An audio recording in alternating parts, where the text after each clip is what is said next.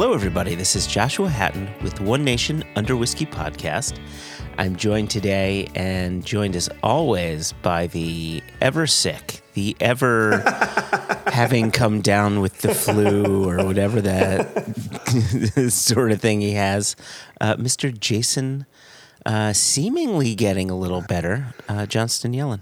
Yeah, I'm really pleased that the last week saw us do more podcast activity in 7 days than we have all year long. It has been an insanely busy 7 days, and I have not had the vocal cords or the nose or the brain power to really succeed here. But we have plowed through in the greatest traditions. Yeah, the latter bit of that list was the most noticeable. Just the lack of brain power during. I don't know if you're being facetious or not, but it's 100% right. I really is that true? Do you feel that way?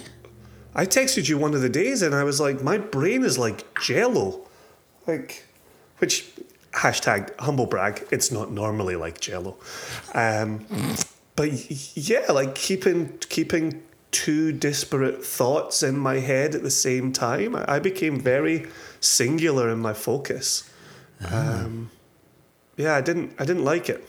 Oh, I see. When you were talking about your brain being like Jell-O, I thought you were trying to entice me like they did on Temple of Doom with the chilled monkey brains. I thought that I thought you were going that direction. Did you think that?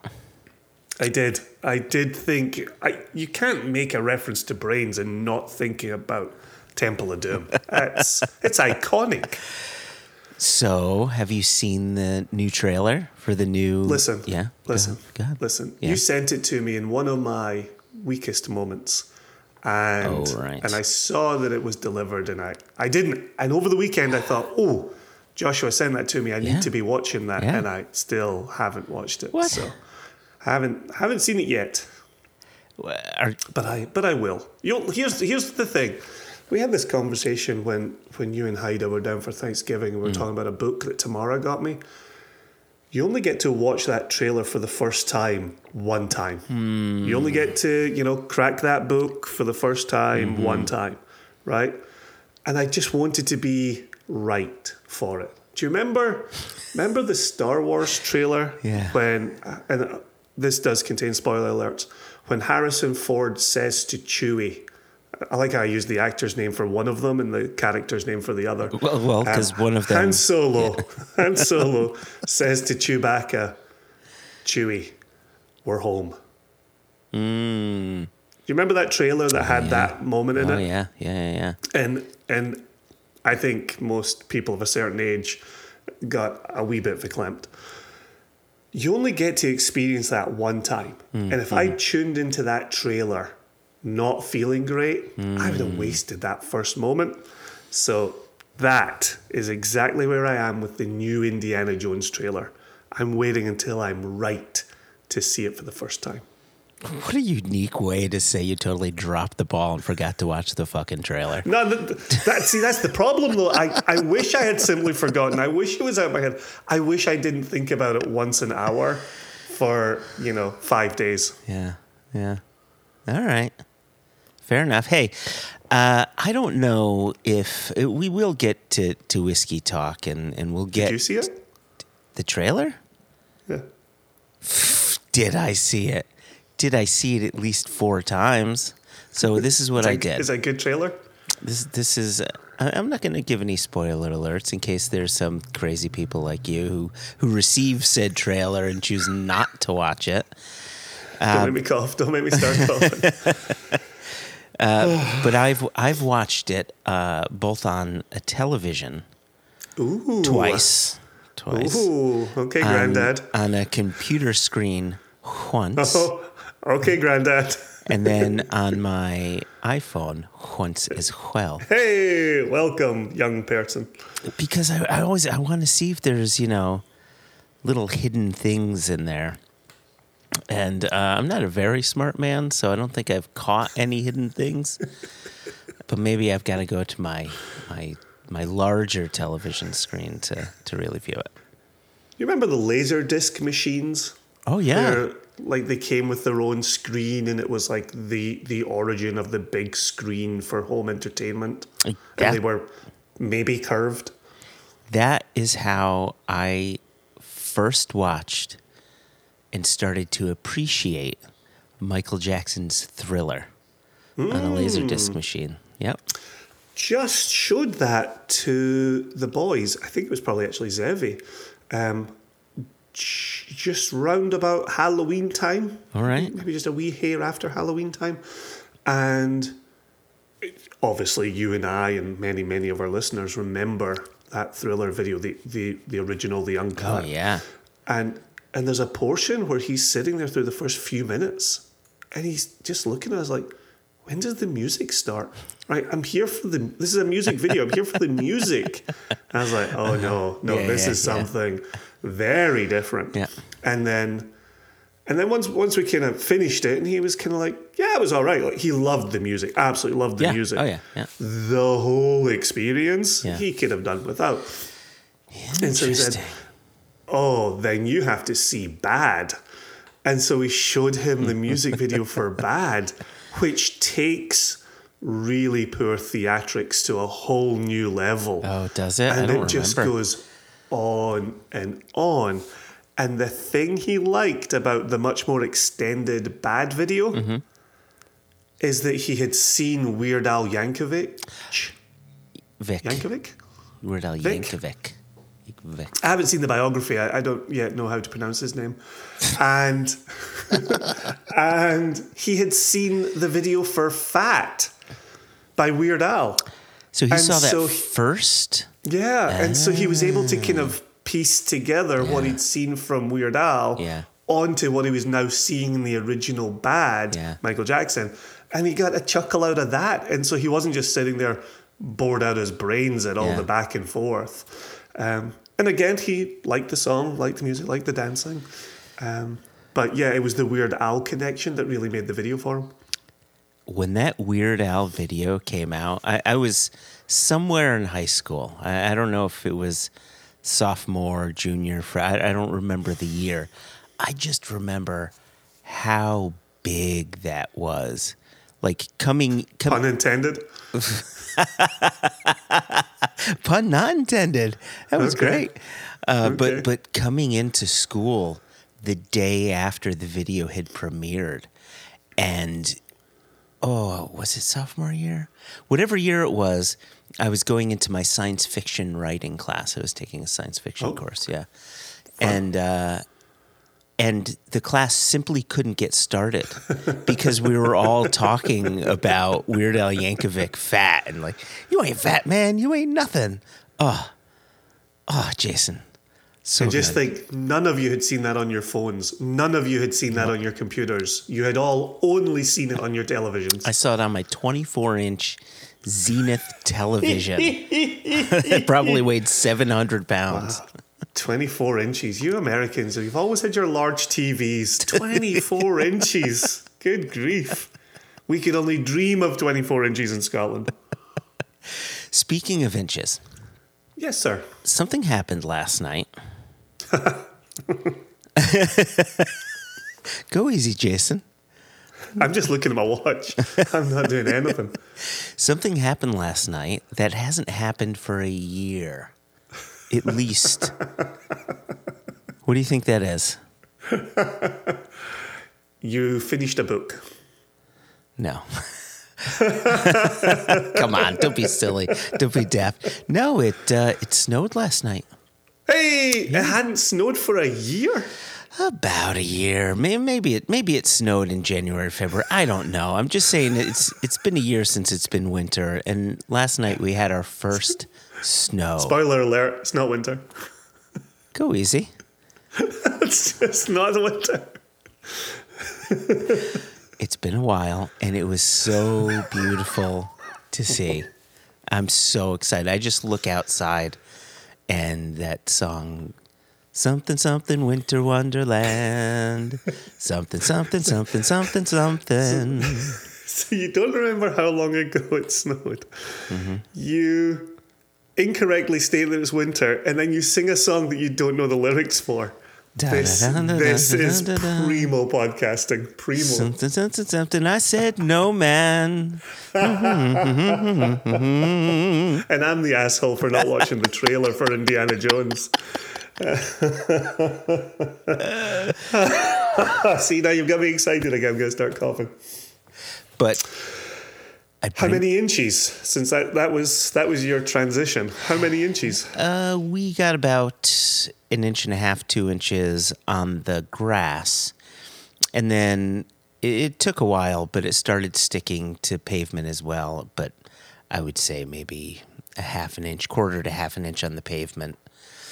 So not what our brothers and sisters and cousins are getting in California right now, or Colorado right now. They're getting walloped. Gosh, there were some places that were getting 1 inch of snow an hour. Yeah. For 48 hours. By my math, that's 48 inches. See that? Dun, dun, dun, dun. Yeah, there's a lot of snow out there. We're meant to be getting it later this week. And you know us in Virginia. If it threatens snow, we will shut down. It will all be over. Stores will close. Schools will close. Buses will stop running. It'll just be over. You guys just don't know what to do. None at all. Yeah. And for us in the town of Bridgewater, we've got a snowplow. We might even have two. Sorry, I'm bragging again.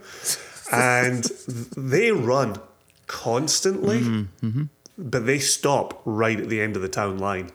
And so our town, clear. None of our schools are inside the town line.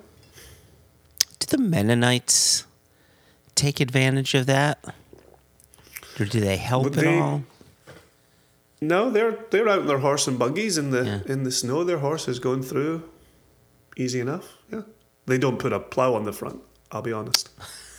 They don't just put a plow like in the horses' mouths to. They don't just hang it from its chest. Anyway. Yeah, they're like, yay or nay. Can I do this? They said nay. Both horses said nay. With that said. Both horses? How many nights do you know that are being led by two horses? Do they not have two? Oh, my Lord. Oh, my Lord. Oh, my gosh. You're hanging out with a different breed of Mennonite, my friend. 2-horse buggy? Gosh. All right. Oof. Oof. Listen, I want us to get down to brass tacks for a moment here, unless you wanted to go down more tangential Indiana Jones, Star Wars, Mennonite paths. I'm just shocked you think Mennonites have 2 horses. Why wouldn't they have 2 horses? They don't have cars. What are they going to do? All that money you'd spend on a car, just get a second horse. Do you know what's really shocking in this world? And I only found this out somewhat recently. Mm-hmm. Do you know that, how we measure the output of cars in horsepower? Yeah. You know that 1 horsepower car is not equal to 1 horsepower horse? Explain. And that's all I've got. It was just my world fell apart when it's not a 1-to-1 ratio. So if someone's got a car that's 250 horsepower, it's not like it's being led by 250 horses. Huh. Right? Okay, but the interesting thing is, and this goes to show that you have been sick, that you didn't ask any questions as to, well, why, or what are the differences, or fucking. Do you know what? I couldn't even tell you where I heard it. I couldn't even tell you the source of it. I think it was in your dreams. I was probably lying in bed feeling sorry for myself, and I heard it or I read it, and it really shook my world. And then I just moved on with the rest of my life. See, I had wondered if the horsepower is different from car to car. If you have like a Fiat or something, like, do you measure that in Shetland pony power? If you have a Ford F-150, is that what are those ones that with the hairy feet? Clydesdales?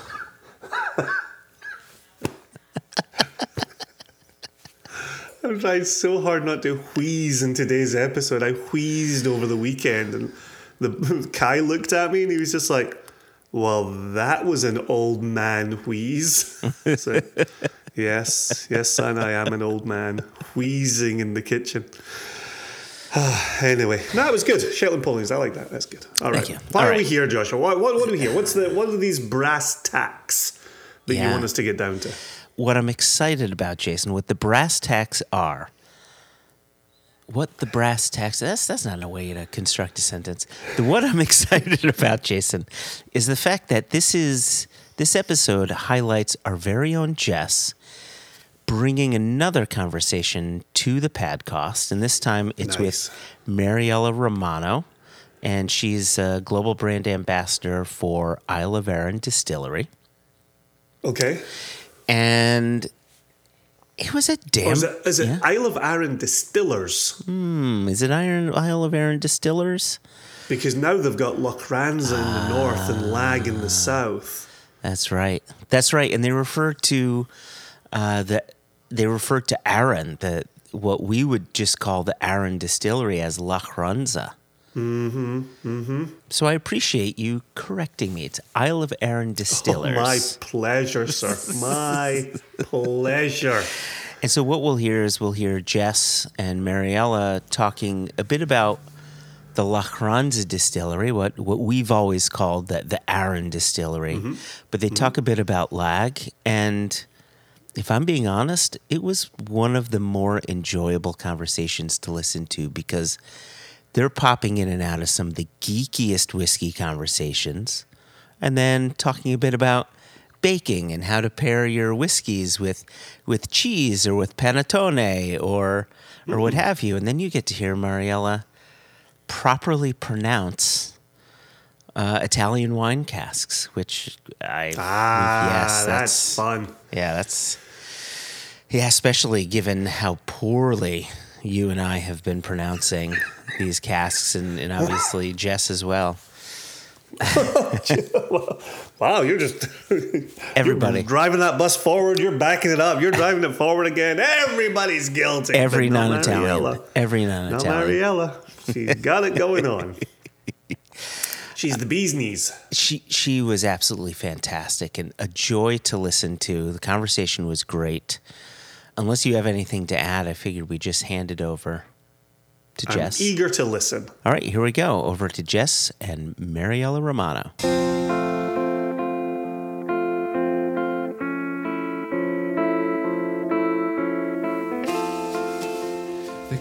Today we are coming sort of live-ish, face-to-face.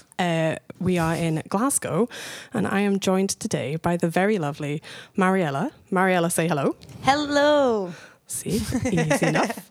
And we are recording face-to-face, which I'm finding particularly weird. I mean, can I just say, I mean, it is a bit weird because we normally talk face-to-face, but we just never talk face-to-face while holding a microphone in front of our faces. So, yeah, that's unusual. That's a bit intense, isn't it? So we are here for a bit of a chat. I should probably introduce you to maybe our listeners who have not yet had the pleasure of coming across you. We are recording from a venue in Glasgow with some real background noise. So if you hear that, please excuse us. So Mariella, would you like to tell us who you work for and what your designated title is? Absolutely. So first of all, lovely to meet you all, even if we are not really meeting, but thank you for tuning in and listening to this. And my name is Mariella, and I work for Isle of Arran Distillers as a global brand. As a global brand ambassador and brand manager, which essentially means I travel the world and tell people about the beautiful whiskeys that we produce on the Isle of Arran. And the brand manager title really just means that I do a little bit of marketing stuff on the side. COVID, really. I mean, during lockdown, I wasn't traveling much, as you can imagine. Yeah, I was traveling. Similar feeling. Yeah, traveling on Zoom virtually to a lot of places that I wanted to visit in person. But so I just helped out the marketing team a little bit. But as you know, with any other small or any other independent whiskey company, you might have heard this from other like employees. We just kind of do a little bit of everything. You know, your role stretches in a lot of different directions, which I actually enjoy. So I don't just travel the world and do tastings and shows. I do a lot of other silly things on the side. Yeah, so we can get into all of these things. I don't know if you've heard of us at One Nation Under Whiskey, but we also on the side bottle whiskies occasionally. So I know the feeling of it being a bit of everything in-house. So I was thinking maybe we could start down this path of introducing you. Obviously, there's a really obvious and lazy intro we could do here because I can tell, like me, you are not a native Glaswegian, and yet here we are both living in Glasgow. But maybe we should start with the whiskey, and you could tell me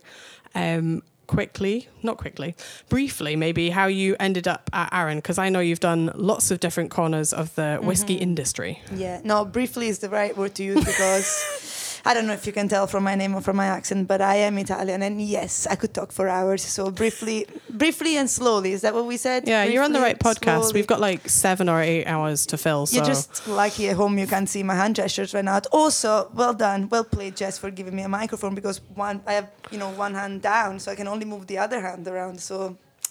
One day we'll invent a podcasting feature that like subtitles, you can also do gesturing. Yeah.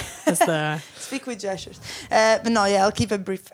So I moved to the UK almost 10 years ago now, actually. Wow. And I just come from a very tiny little town in southern Italy, an hour away from Napoli. Maybe some of you are familiar with Sorrento, the Amalfi Coast, a beautiful postcard-looking place. Very pretty. You know, absolutely stunning. But I come from like a little bit outside of that, so very quiet little town. And I was very bored, and I wanted a bit more, from life. So I thought, why don't I just move to like a town that is a little bit bigger? So I moved to London because... why not? You're in your 20s. So for the listeners, they may never have heard of London. It's a slightly bigger town in the south of England, which is south of Glasgow. In the UK. In the UK, as it's known.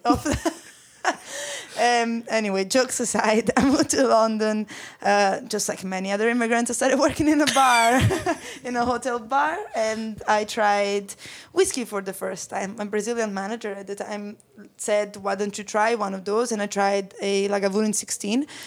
Good, strong starting point. Which stole my heart and my brain and like everything else. So I quickly became obsessed, and I thought this is the best thing I've ever tried in my life. I want to know everything about everything. So I started reading blogs and books, and then I started looking for jobs.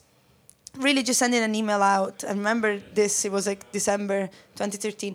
I sent an email out. I put a list of all these locations around London of whiskey shops, whiskey bars, anything that had to do with whiskey.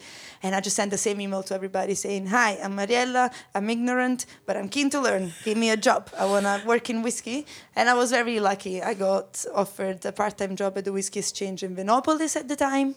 Oh, nice. Which doesn't exist anymore now, but possibly the best team I've ever worked with. The guys are just the loveliest. They're literally my mentors. I've learned everything from them. So I worked there for a while. Then I worked for the Scotchman Whisky Society, where we are right now, but not this one in Glasgow, the one down in London. And also worked briefly for the Whisky Lounge, helping their events. I went back to Elixir Distillers, worked as a brand ambassador. And then I was like, it's time. Scotland is calling. I need to move up. I need to see what this Scottish life is all about. I also really was keen to work for a company, for a distillery, in itself. So I worked with Tatsuya at the Highlander Inn for a couple of months before moving to Glasgow. And now it's been almost 4 years that I worked for Isle of Arran Distillers, and possibly the best job I've ever had. People are super, super lovely, and the whiskey is delicious, and I am still adapting to the Scottish lifestyle. Well, now that you're living in a small village of Glasgow, yeah. Yeah, a smaller village of... I'm very impressed that we haven't lost you to the Isle of Arran, actually. I think... I know. I know you spend a lot of time there, so sometimes I feel like you've got, 1 foot either side of the water. Yeah, I think. I'm very glad that that's actually the way, because I live in Glasgow. Yes, I travel around the world, but rest assured, I do try to go to Arran at least 2-3 times a month. This time of the year is a little bit difficult because lots of festivals, bad weather. Weather in Scotland? What? I know, bad weather and ferries. Oof, not the best combo. But I try to go to Arran, and I go on holiday at least 2 times a year, either with my family or with my boyfriend, just because it's a stunning little island. It's just absolutely beautiful. And it's got everything. It's got mountains, it's got seals, it's got deer, squirrels, eagles, burns, waterfalls, coastline, whatever you want. Amazing like restaurants, amazing bars. It's just a little dream of an island. For those of you listening, she's not actually being paid by the Arran Tourism Board on commission, or maybe you are. No, but I know for real what you just said there has made a lot of our listeners very jealous. First of all, because you said you're going on at least 2 holidays a year, so that's nice. But also, you've really done a lovely job of selling their Arran, and what an incredible place it is to have a form of employment. I think it's my responsibility to sell Arran, the island, as well as Arran, like, you know, like the single malt whiskies and Lag now as well, just because you need to come see us, guys. It's not too far away. If you're in Glasgow, all you need is 24 hours, really. Just give come or take some us. ferries and some weather. Yeah, we don't talk about that. But yeah. Like, it's very easy to get to Arran if the weather is nice. If you've made it as far as the small village of Glasgow, I'm sure you can manage Arran. I have to admit, at the point of this going on wax, as we say in the industry, I still have never made it to Arran. But that's because of something that happened in the last 2 years that made all of us live in our houses. Because you and I were planning a little group for our my whiskey club here in Glasgow for us to do a little tour and a little visit to the distilleries.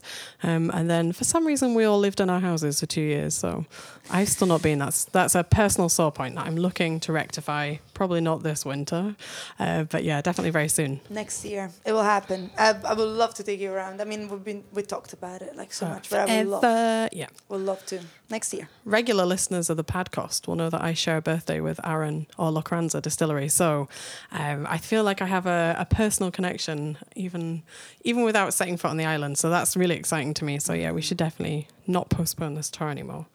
Just wait for that episode. Wait for the episode that is going to be recorded on the island. Yeah, as you and I walk around pointing at things. It's a really great visual episode for a podcast. We'll do it as we drive around so that you can like feel our excitement when we start pointing at seals. Like that's a tradition. We have a section. Joshua drives people around at breakneck speed. Don't worry. In my head, it's like the Stig in Top Gear.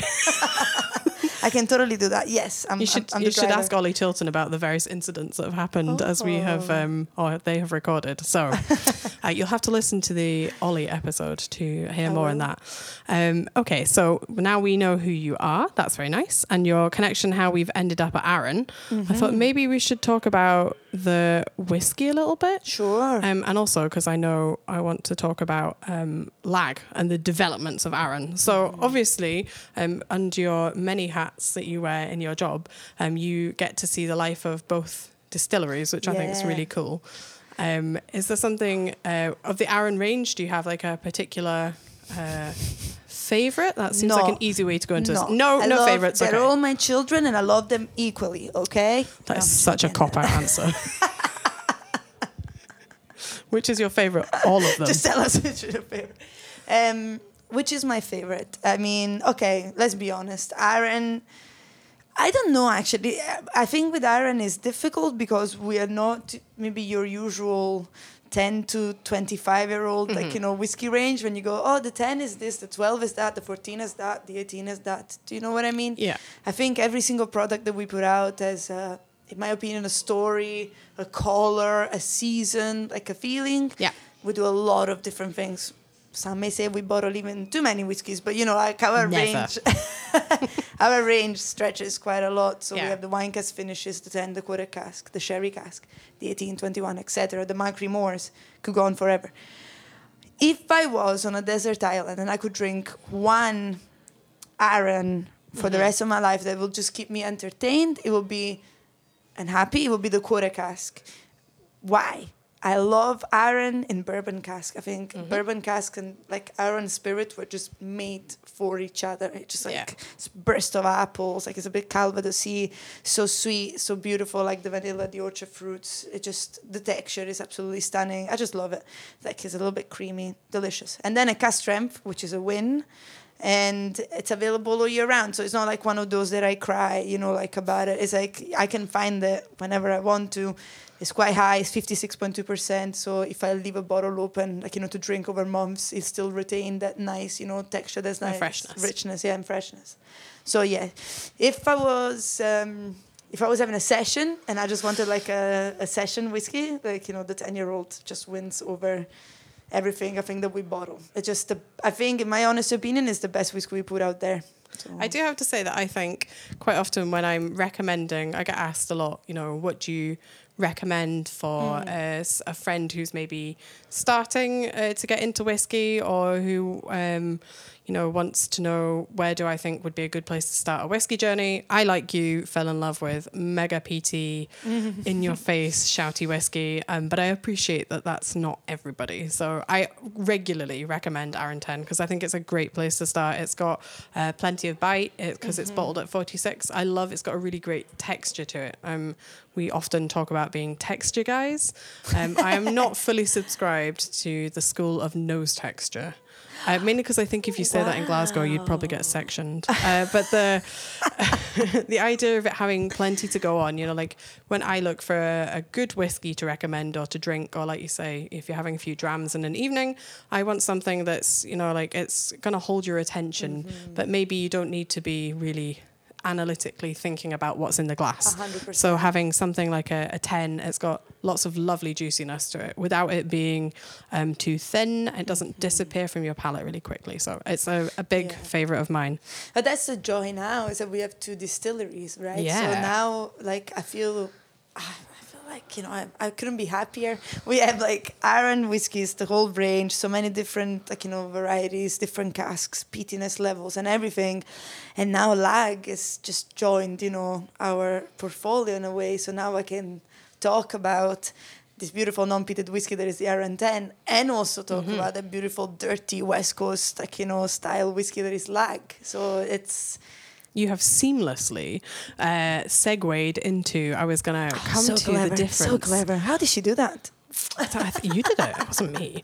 But I was going to discuss, because obviously traditionally you mentioned at the top there, Arran had Macklemore and has done peated expressions. But now that we have Lag to play with and drink and discover as whiskey drinkers, is there going to be a separation between the 2 distilleries? Are we going to see peated from both, or a mixture? Yeah, so this is always a bit of a delicate question, of a delicate answer.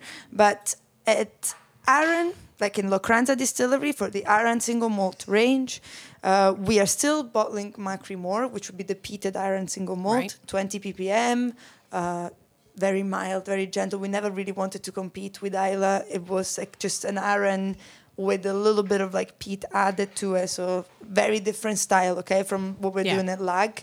And we're still bottling it, we're still putting it out there in the world, but we are not distilling peated spirit anymore. Okay, so we'll see an end to, I guess, the Macklemore line at some point when you've run through the peated Lochranza spirit. So at this time, the company has not, made a statement about what's officially going to happen to Macklemore, but I can tell you that it's not being produced at the moment. Okay. But I also don't want people to panic all of a sudden, because... Yes, let's cause a panic spending.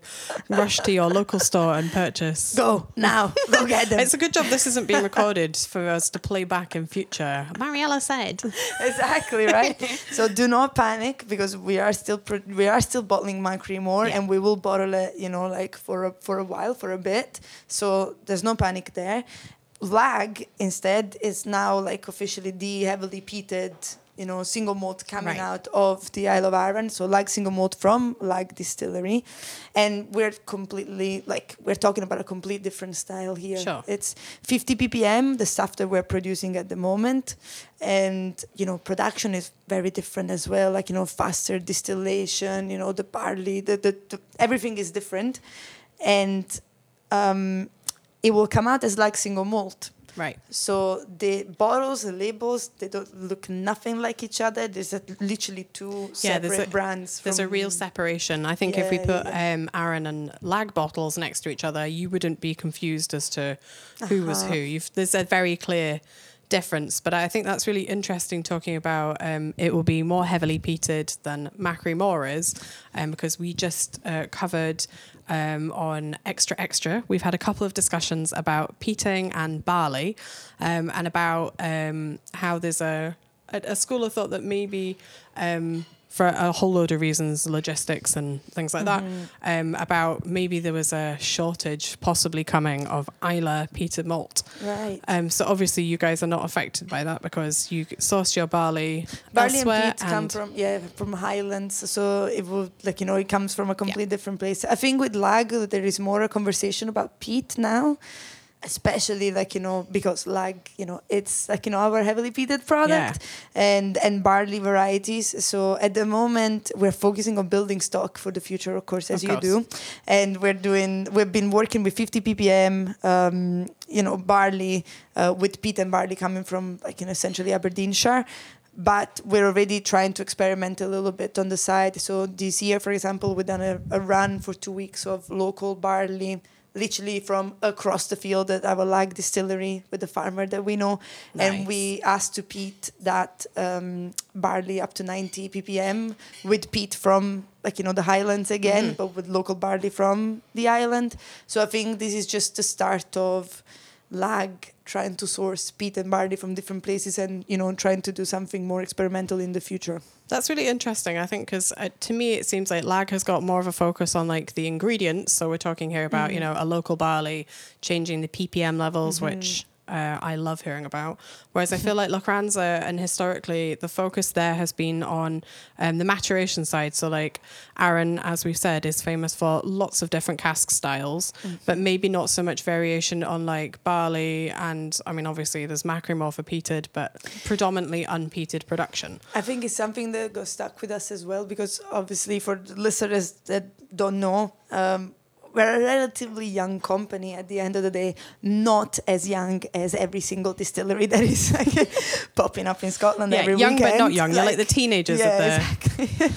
And I put ourselves in that too, because we have a 3-year-old distillery too. So, I'm not saying there's something wrong. Actually, it's something beautiful to see the industry thrive so much. I love it. But Arran is a very different story, from the rest of the old guys, if I can say, out there, because we started in the 90s, and I think those casks, the finishing for us was a way to take a very young spirit, put it in a very nice, interesting cask, and putting, our name out there, but also differentiating our spirit and, differentiating our products for customers out there. And I think the wine cask finishes of the cask, theme got stuck, with us as well. I might be wrong. I don't know if my colleagues and my boss agree with this, but it's okay. We're CCing them on all of this recording. And this is how I lose my job. Thank you very much, guys. It's been a lovely run. Thank you. I think I much prefer to talk about our spirit now and focus on the 10 much more now than before.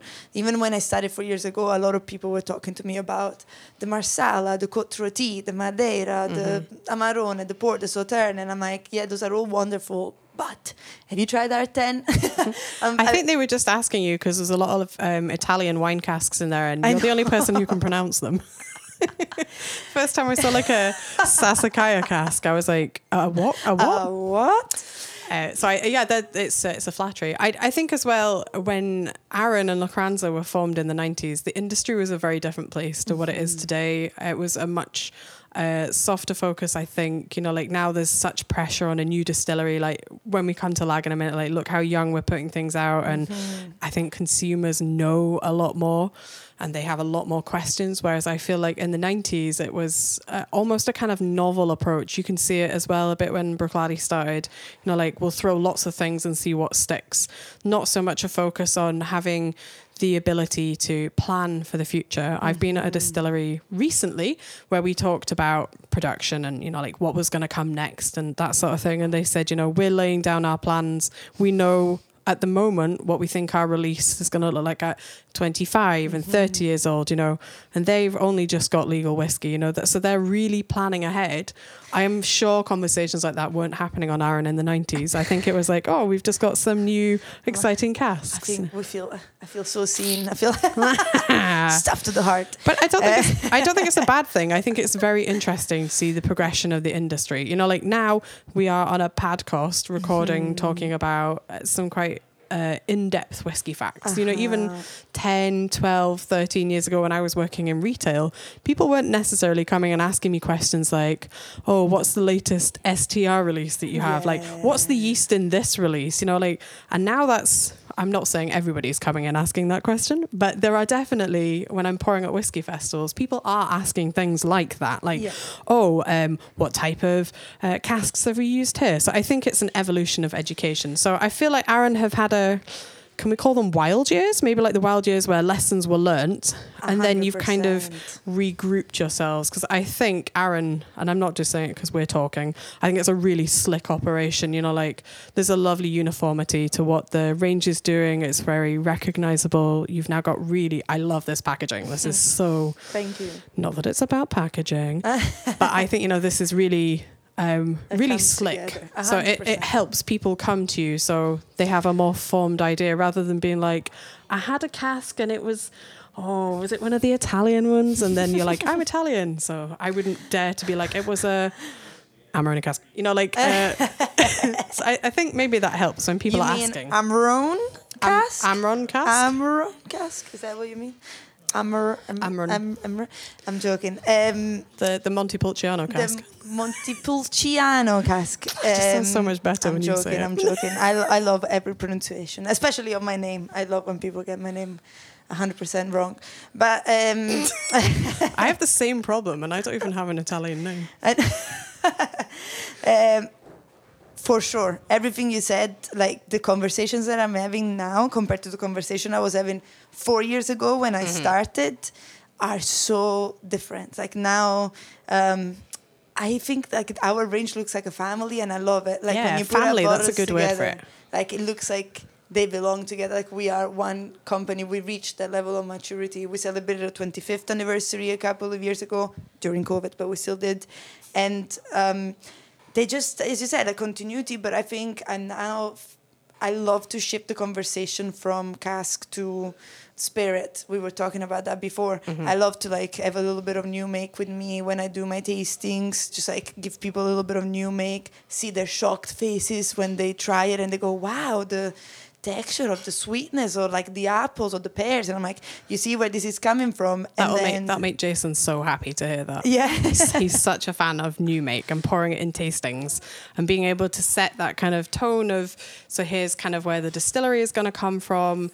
Let's, you know, see if we can identify it through some of my favorite distilleries, you know, and all of the expressions they have, and, you know, whatever cask or age, or you can still find that thread of DNA of what makes that distillery. I think Kilchoman are a great example of that, and I love that, you know, wherever you go you always come back to this. That's what's setting these guys apart from, you know, a neighbor or somebody else who's got a 10-year-old which is in a mixture of bourbon and sherry and Amarone or whatever.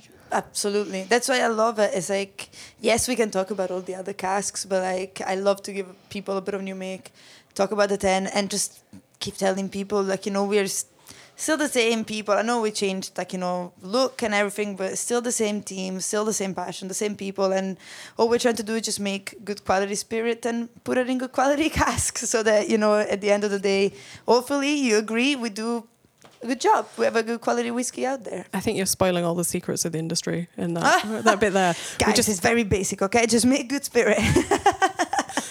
Get good casks. We'll get that bit's edited out because people won't come on the podcast now. They'll be like, Mariella's told everybody how to make good whiskey. But what does it mean though? Good. That's the whole point. What does it mean? Good quality spirit, good quality cask. But we'll talk about it in another episode when I go toe to toe with every other ambassador and we just fight over what's the best good quality spirit out there. I'm joking. That's going to be an excellent recorded episode of podcast while everyone's like growling at each other. We'll have to like film it and we can stream it too. and on top of it.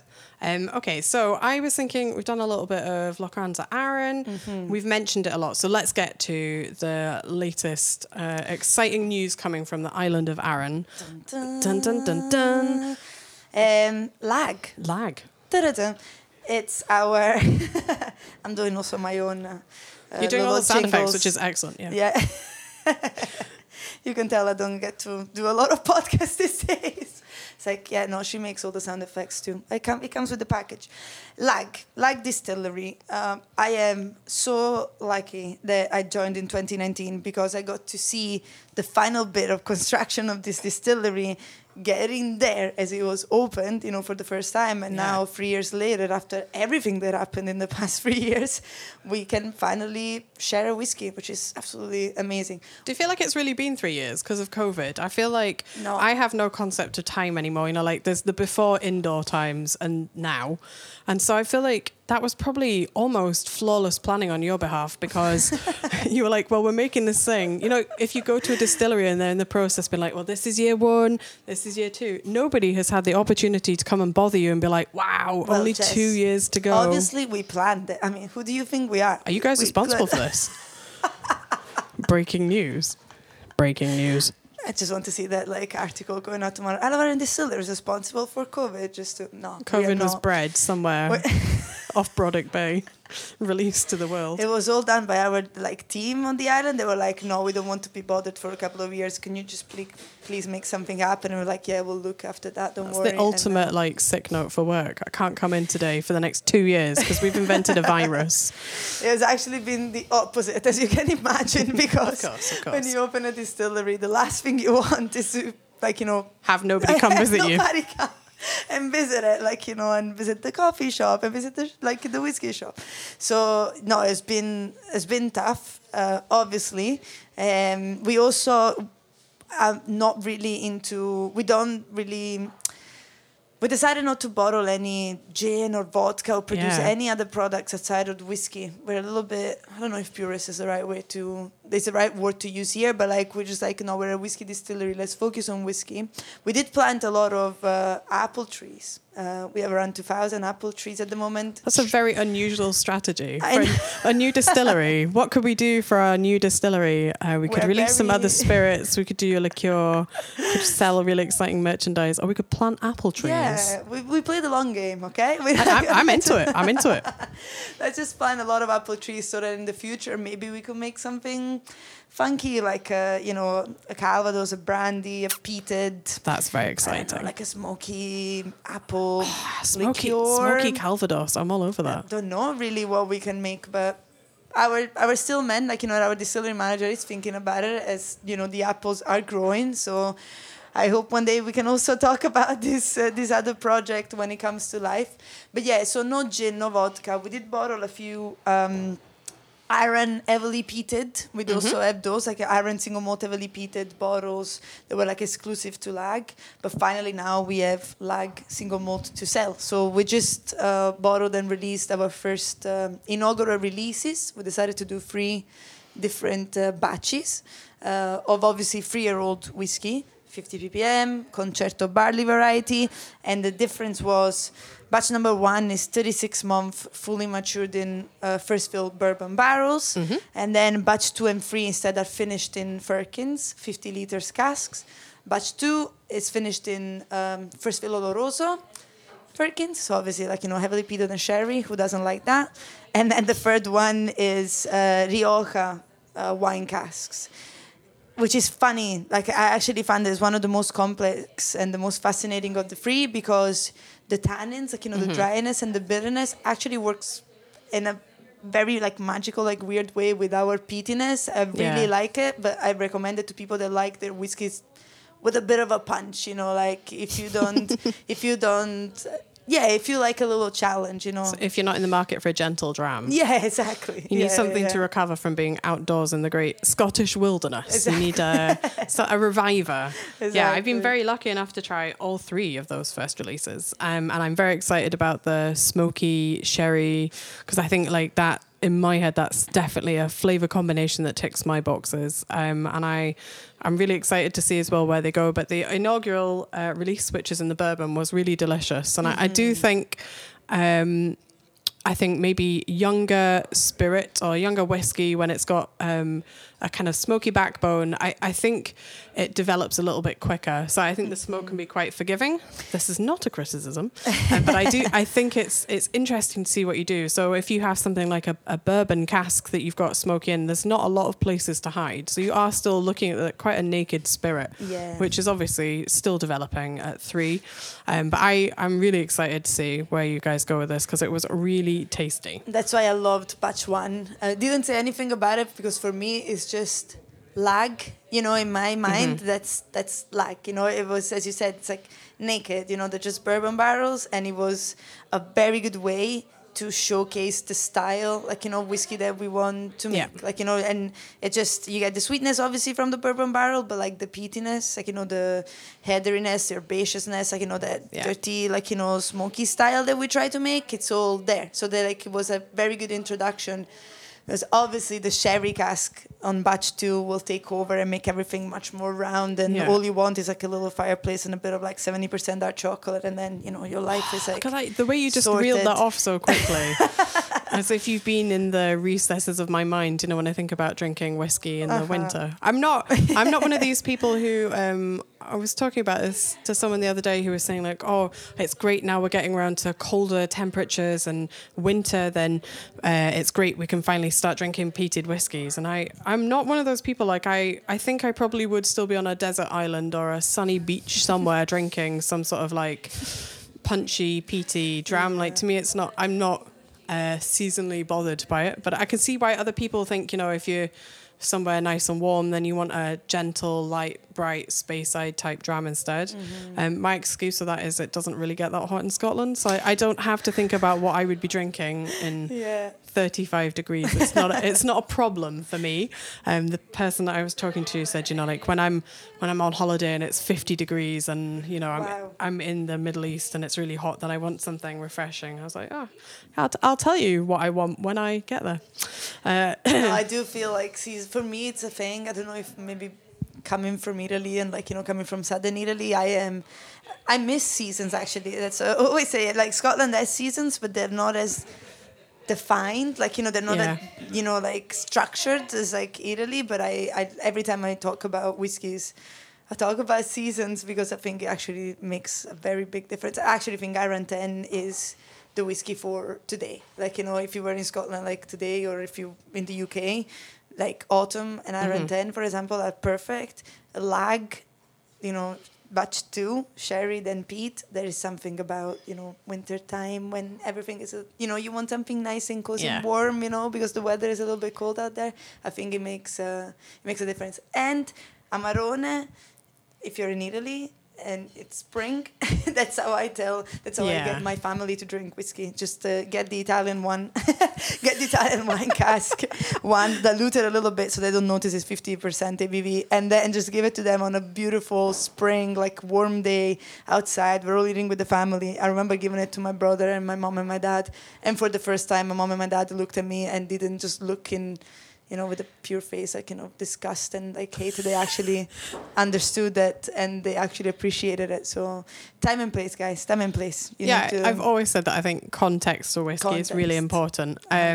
For example, my non-drinking parents, my mum, it turns out, will drink one whiskey, but it happens to be like a Tomatin from 1966, which I obviously don't have a regular supply of. How did she get to try that in the first place? I was taking part in a tasting. It was a Gordon MacPhail tasting years ago, and they sent us. It was like just the holiest of holy lists of like. Old. I think the youngest one in the lineup was still significantly older than I was. But the reason I had applied to take part in the tastings was they did. There was a 1952 Mortlach in it, and Mortlach's one of my favourites. Wow.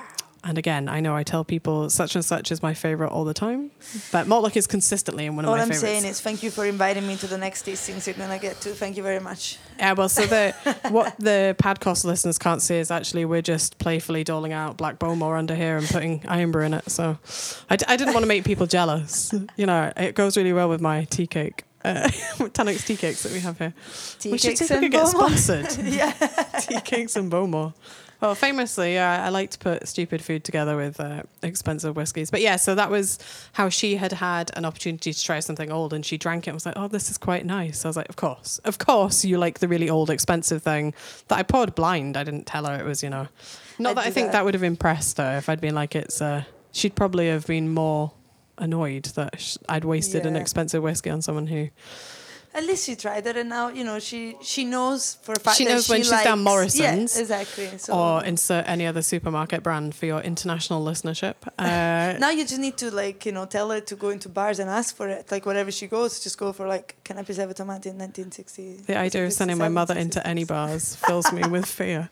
Never mind one where she would go in and say a combination of words like that. Yeah. Oh, another thing that I do that you mentioned as well is pairing. That's my way to trick people into. Yeah, I was going to say anybody who's seen your social medias, we love a social media, you always are making me hungry with your amazing concoctions of pairings or making tiramisu with Aran liqueurs and cakes and brownies, microwave chocolate brownies with lag new make covered extra dark chocolate, imagine extra dark chocolate brownies with this heavily peated spirit, essentially tasted like mezcal, and then with a nice big scoop of Mackey's vanilla ice cream on top. I'm so hungry right now. I like doing things like that. I think that there are lots of stereotypes, lots of things that we need to fight, in the whiskey industry. Not we need to fight, but No, it's too late. You've made this a call to arms. I'm ready for action. Can you put a Rage Against the Machine song behind me as I'm saying this? Note to Joshua, please insert aggressive music over the back of this.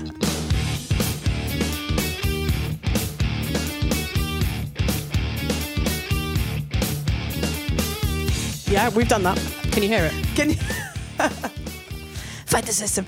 No, I'm joking. But as stereotypes go, I think we need to start drinking whiskeys and pair it with food without feeling we're doing something wrong. And I love to do that with pastries. Right. I'm actually planning to do, this is going to sound super Italian, I'm sorry, this is very cliche, but I'm doing a tasting for the Whiskey Festival in Milano in December, and I want to do a whiskey and panettone pairings. So, because Milan is the place, right? For panettone. Yeah. So I want to get a lot of different flavored ones and pair it with the whole Aran range. Because imagine just for a second, guys, an Aran 10-year-old. Okay, right, we're setting the scene here. Where are we? You're in Italy. We're in Italy, okay. You're in Milan. Possibly city center. You're one of those balconies looking down at the Duomo of Milano, so there's tourists everywhere. It's a December date, but it's warm because it's Italy, so it's 25 degrees. Oh my God, that's a Scottish summer. That's an Italian winter, so yeah. So it's 25 degrees, and it's it's chilly, but it's not cold. You're enjoying the sun. You can feel the sun on your skin. Also, never had that in Scotland. I'm so excited for my winter suntan that I got in Italy. Okay, yeah. It's crispy. I'm so into this, yeah. It's crispy there, and there's people around you all having coffees and Aperol Spritz, and they all look beautiful because it's Milan. Because it's Milan. Everybody just looks like it's coming out of a modeling shoot or something. It's just everything is just too pretty. And you're sitting down at this beautiful marbly table, and out comes a glass of Aran 10-year-old and a slice of warm, just baked panettone made with orange and candied peel, covered in dark chocolate, maybe with a little, I don't know, hazelnut, maybe not a praline, sort of cover on top, and just sugar dust, and you're having a bite of the panettone, and then you have a little bit of sip of whiskey, and your life just makes sense. And all of a sudden you're just questioning, what are you doing with your life? Why are you not moving to Italy? Why are you just not enjoying the life? And just move to Italy and enjoy Aran 10 whiskey on a balcony in Milan. Just do it now. Book your tickets. As endorsed by the Aran Tourist Board. Oh, I am so hungry now and so pale and so unattractive and just everything that really beautiful Milan I didn't mean it. mirage. That's not the reaction that I wanted, but like... And I'm heartbroken. That's what it is. I'm heartbroken because I am not living in Milan right now, living on panettone. You can do that at home. I just like to treat myself, and I just like to convince people to drink whiskey with like other treats, you know, very with other successfully, because right know? now there's probably no one listening to us. We're just talking on a podcast. People are rushing to the shop to find a panettone. How many people are googling in panettone right now? I'm just gonna panettone and where to get it. Panettone just near me. Type into the internet fancy Italian cake bread, and that'll do the job. You can get those really big ones. I like the ones that are like panettone and pandoro that have got chocolate in them that you can slice. They're a confusing prospect because you will need to Google them because some of them are huge. Yeah. I never know which way to cut it. Like down like a wedding cake or like across like a tree. Mm-hmm. And then I sort of get, until you make it small enough to put in a toaster. All I'm saying is I'm pretty sure you're all surrounded by beautiful bakeries. It doesn't have to be panettone, but like if you want to treat yourself, like, you know, on a afternoon tea, sort of like, you know, like a nice dessert, just pair a good whiskey with a good dessert, and people will just like, for even people that don't like whiskey will still fall in love with it because it works. I tried it many times and it works all the time. I'm trying to think of like a Scottish equivalent of a panettone. What can I bring you? Like I think recently I had strawberry macarons and Aran Amarone for desserts after, like, you know, dinner with friends, and that worked too. I got my boyfriend into drinking whiskey by pairing it with donuts, and which is actually how you and I met. Exactly. I'm not your boyfriend. You and I met because revelation. in a previous existence, you and I were planning a whiskey and donuts tasting, which again is an interesting shout out because, of course, the lovely Johnny, who helps us make things look pretty on the internet, Johnny Baldray of Whiskey and Donuts in the US, does it very proficiently, and he makes very pretty looking tastings and makes me want to be in California eating donuts and drinking whiskey. But we talked about that with for those of you who are coming to Glasgow, the small village, on your way to Arran, obviously you all need to pick up some Tantrum donuts. To take with you. Again, we're not being sponsored by them. I wish I'm mentioning them like as if I've got a tray of them to eat on my Milan balcony. But they do some really fantastic ones. So you and I had met to discuss the possibility of pairing different donuts and whiskey together. Something which I am still toying with the idea of. I would quite like to do something. Or like you and I have looked at those crazy stuffed cookies. Also, there's plenty of places in Glasgow these days. Good. My Instagram is, I mean, apart from the fact that like my phone listens to me, so my Instagram is full of like biscuits, cookies, like pastries. All the bakeries in Glasgow and nearby are like on my Instagram right now. I'm not saying that I don't like it. I mean, I love it, but I think it's easier to pair with nice because you can work with the sweet side of whiskey. I think much more easily than you can the savoury side. For me, it's quite challenging. As a mega cheese nerd, I would love to do more cheese and whiskey, but I personally find it quite hard to match up. Cheese can have quite strong flavors, and whiskey can be not only strong in terms of the alcohol in it, but the flavors that you get. So I find it a more challenging match to make. Because I think I've said in previous places, you know, if I had my time over again, I think I'd probably be a cheesemonger because I just love it. And I used to do a lot of tastings where I did with a friend who was a cheesemonger. We did booze and cheese tastings together. Gin and cheese works surprisingly well. The first time he came to me with a proposition that we should do gin and cheese, I was like, well, that's going to be me and you in a room. No one will come. We'll have 6 bottles of gin and 5 kilos of cheese that we need to eat. I mean, like to me, that sounds like a great night in, but probably not in a fancy venue. But it was great. They were always the most popular. So shows what I know, right? So from now on, this is just the beginning of a series of episodes that Jess and I are going to do, and in which we're just going to pair all the whiskeys that we drink with different pastries, cheese, chocolate, donuts, and everything else in between. I mean, that is essentially my Instagram. Is it? All my life. Then we'll just turn it into a podcast. We should make it into, as we were, that again. Send us a message and tell us if you like to hear stuff like that. Thank you very much. As an audio format of asking people like, wow, this looks like a really great, this looks like such a great cheese. Look at us eating them. And then do you want to hear a lot of... Yeah, that What's that called? ASMR? That could be the second half of the podcast. It'd just be people listening to me and you eat cheese. In a way. I don't know. Niche, but maybe you never Very know. niche, but it's the internet, right? I mean, people will go for anything. So yeah, the idea of pairing food and whiskey, I think, is really cool because I think it makes it maybe less invasive. I know a lot of people get, in your younger misspent youth, you may have had whiskey or stronger spirits and kind of get fixed in your head that, you had a bad experience and so therefore you stay clear of them for the rest of your days, which if that works for you. And so I think, if you're putting it with a donut or cheese or something else, then maybe it's a bit less terrifying a prospect. And I love the idea of being able to invite people into trying a food and something to make it, I'm basically slowly trying to convert everybody to being a whiskey drinker. I'm eradicating all the people in my life who don't drink whiskey because I don't have time for that. I am right there with you, don't worry. Every single thing that I do that involves friends that don't drink whiskey, there's always going to be like a whiskey mini event going on like on the side just to try and convince people to get. Yeah, you should see when Chris and I go to parties, we bring like basically a full bar. It's embarrassing, clanking in. In fact, actually one of the pubs here in Glasgow, one of my favourite barmen, as I walk in, he greets me. He's like, "Oh, it's the whiskey lassie." That is so nice. I think he means it from a place of love. I think. I hope he's not like it's a cry for help. She needs. He always. That's how he shouts to me. So I think that's quite funny. But he. That's how he greets me. But so my point was, I think it's really nice to be able to introduce people like that, and then once we've got everybody drinking whiskey. Then what? Got a world of friends to share whiskeys with. I mean, is that the ultimate aim of this? To make friends? I mean, that's my aim. I'm a people pleaser, so I want everybody to be my friend.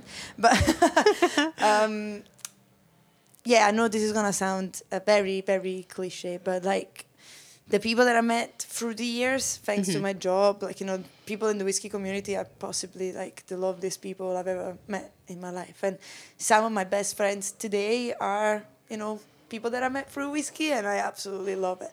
Now, I don't know how the other industries are. Maybe people say the same about the rum, the tequila, the wine industry. I don't know how the others are, but I can just say that, if it wasn't for the whiskey community, we wouldn't be here right now talking to each other either. So that's very true. I just love it. Well, maybe we would be friends through some sort of lady boss breakfast. But then, that happened maybe because, it's definitely a whiskey thing. But that to me is one of the appealing things of the industry. I think it's such a personal thing that, whether it's the people who are working in production, like you get to interact with the guys at production a lot, like the stories and the heritage and sometimes unrecordable things they tell you. I really love that, but I also love being face to face with punters, even if it's a whiskey festival or getting rolled out like at parties, being like, she's the whiskey woman. A bit like a dancing monkey. That's always quite good fun too. I get asked far too often, "Oh, do you like whiskey then?" Every time I'm like, this would be a very, very difficult job if I didn't. Can you imagine if you didn't like whiskey doing what we do? I every time I get that question, I'm just looking at people going, I would be so sad if I was just lying to people, just making things up every single day of my life for I think that'd be quite a funny whiskey tasting to be in. Can you imagine sat watching somebody being like, okay, tell me about the whiskey, and then watching as they kind of wince and go, yeah, really, lots of lovely flavours in this. Hi, my name is Mariella. I work for Islay Barr Distillers, and I've been sober for. Okay, wrong. That's you're definitely in the wrong place in that case. No, but I'm just. I think we do what we do out of love, and I think if we do share that passion and that love for the whiskeys because we love it ourselves. So it definitely comes through talking to you. I love seeing what you've come up with next, and even just the way when we've been talking about flavors and tastes and stuff, the way you've just kind of run through all these profiles on what you could do with some of the liquids. It's really infectious to watch. that infectious sounds like a dirty word there. I didn't mean it like that. Like, it's very, it's lovely to watch. I love watching people who are passionate about what they do. It doesn't have to be whiskey, you know, like you could be really into collecting stamps or going to historic museums. Like I just love seeing people who are really involved and feel for a subject. I love watching how that's communicated. I am 100% right there with you. I think because I am so passionate about one single thing, I just love to see other people that I may be passionate about, like, you know, a completely different thing. And then I just want to just hear them talking to me about it for, like, you know, hours. And I'm like, yeah, I want to listen to that. Thank you very much. Yeah. Okay. So if you weren't doing whiskey, what would you... Ooh, if money's no object. Okay, this is going to sound very wild. I'm sorry. But ready. Do I have like all the money in the world, like sort of like, scenario? no, it's not a... Am I like filthy rich? I'm not like funding whatever outrageous sentence is going to come out your mouth. No, I talked to my boyfriend a lot about this. I wish we could live in a world like almost like, you know, Renaissance time, in which I will found like, you know, a patron that will, like, you know, just sponsor me to like learn every single musical instrument, like, you know, in like just be an artist essentially. Like, you know, like today I want to paint, tomorrow I want to wood carve, the day after I want to learn how to play the violin, and all I want to do is just learn everything that ever comes to mind, like until I die. Like I just want to learn. This is a really busy schedule, you know, like lots of people, when you ask them, they're like, I'd just live somewhere on a desert island, or I would be in the sun. You've just filled yourself with like a full week of intensive. Next week you're learning kendo, and then you're going to become a master skydiver and I want to do everything. I feel like my brain doesn't stop. I've been called an earthquake like before. An earthquake. It's like I have one of those brains that unfortunately I cannot stay still for, like, you know, like 5-10 minutes. Yeah. Like I need to work, like, you know, my brain needs to work like constantly, but I love to learn. And I love to learn like all sorts of different things. So I love to have like a billion hobbies, but not one of them is like, you know, my only hobby, if you know what I mean. So yeah, I just would like to live in a world where I don't actually have to work, but my work is just learn. Like a scholar. Yeah. That sounds great fun. Let's make it happen. Thank you very much. Yeah, okay, so I'll put a link in the bottom for the crowdfunding on Fund Mariella as a Scholar for Life. Hashtag Scholar for Life. Next thing I'm doing is pottery. Then we're going to learn how to make cheese. That's what we said. Yeah. I'm embroidering at the moment, just for fun. I tried to learn knitting. I am a pretty sweary person, and it is the singularly most swear-inducing activity. It's not soothing for me at all. It's infuriating. Wow. It's not a ladylike pastime for me. I'd be better. Doesn't work for you. I'd be better at like shot put or something, you know, like something building stone walls. If you start swearing too much, I think it's not the right hobby for you. No. Yeah, it was also that I felt like my blood pressure was rising an awful lot while I was doing it. It's not. Whiskey's much more soothing experience to me. Learning about everything I can and like learning about different spirits, I think is really fun. I'm really getting into rums and just learning all the different processes, that it's kind of recognizable. I like that a lot of the drinks industry is transposable. I suppose the basics are you're basically taking some ingredients, there's a process, and there's a hopefully consumable liquid out the other end. It's really interesting to me watching all the different kind of processes for, like, you know, how rum is sort of similar but not, and like you know, if you're in a rum distillery, you can, and you know whiskey, you can recognize the equipment in front of you, but there's obviously nuances to how all of them work, so not quite the same. It's a completely different story. I love that. I remember learning about whiskey the first time and just being fascinating, but you know, the whole thing. And then if you think that, like, I also like how, I don't want to use the word terroir, but like how too late I've used that, but how every spirit in every country, it depends on like the culture, like the people, everything is just so, as you said, nuanced.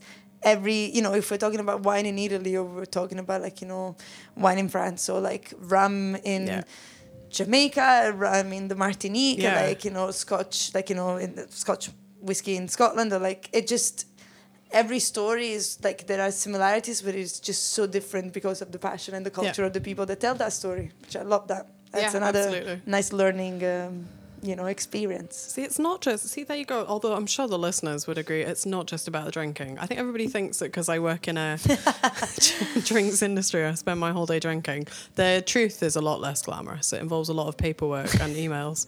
But obviously that's not the bit I'm going to share on Instagram. Imagine. Like, nobody wants to see me shouting at my emails. I would love to take... one day when I'll be brave enough to do it, I'll start taking photos of the non-glamorous life of a brand ambassador when I'm like in bed still and it's like, 2 p.m. and I'm still sending emails that I started at 8, but because I have so much to do, I'm still like, in my pajamas sending emails, and it's not looking pretty, like for anybody, right? Yeah. Especially not for me, but because there's so much work to do, you're like, I need to organize this now. So yeah, absolutely. There's a lot of background work for those beautiful photos to show up on your Instagram. Do not worry. They don't just appear. Well, how about we head towards what is a adjacent exit. So I think we've had a really nice little ramble chat. I've stolen that from someone else, but I like the idea of a ramble chat, that we've had a lovely chat.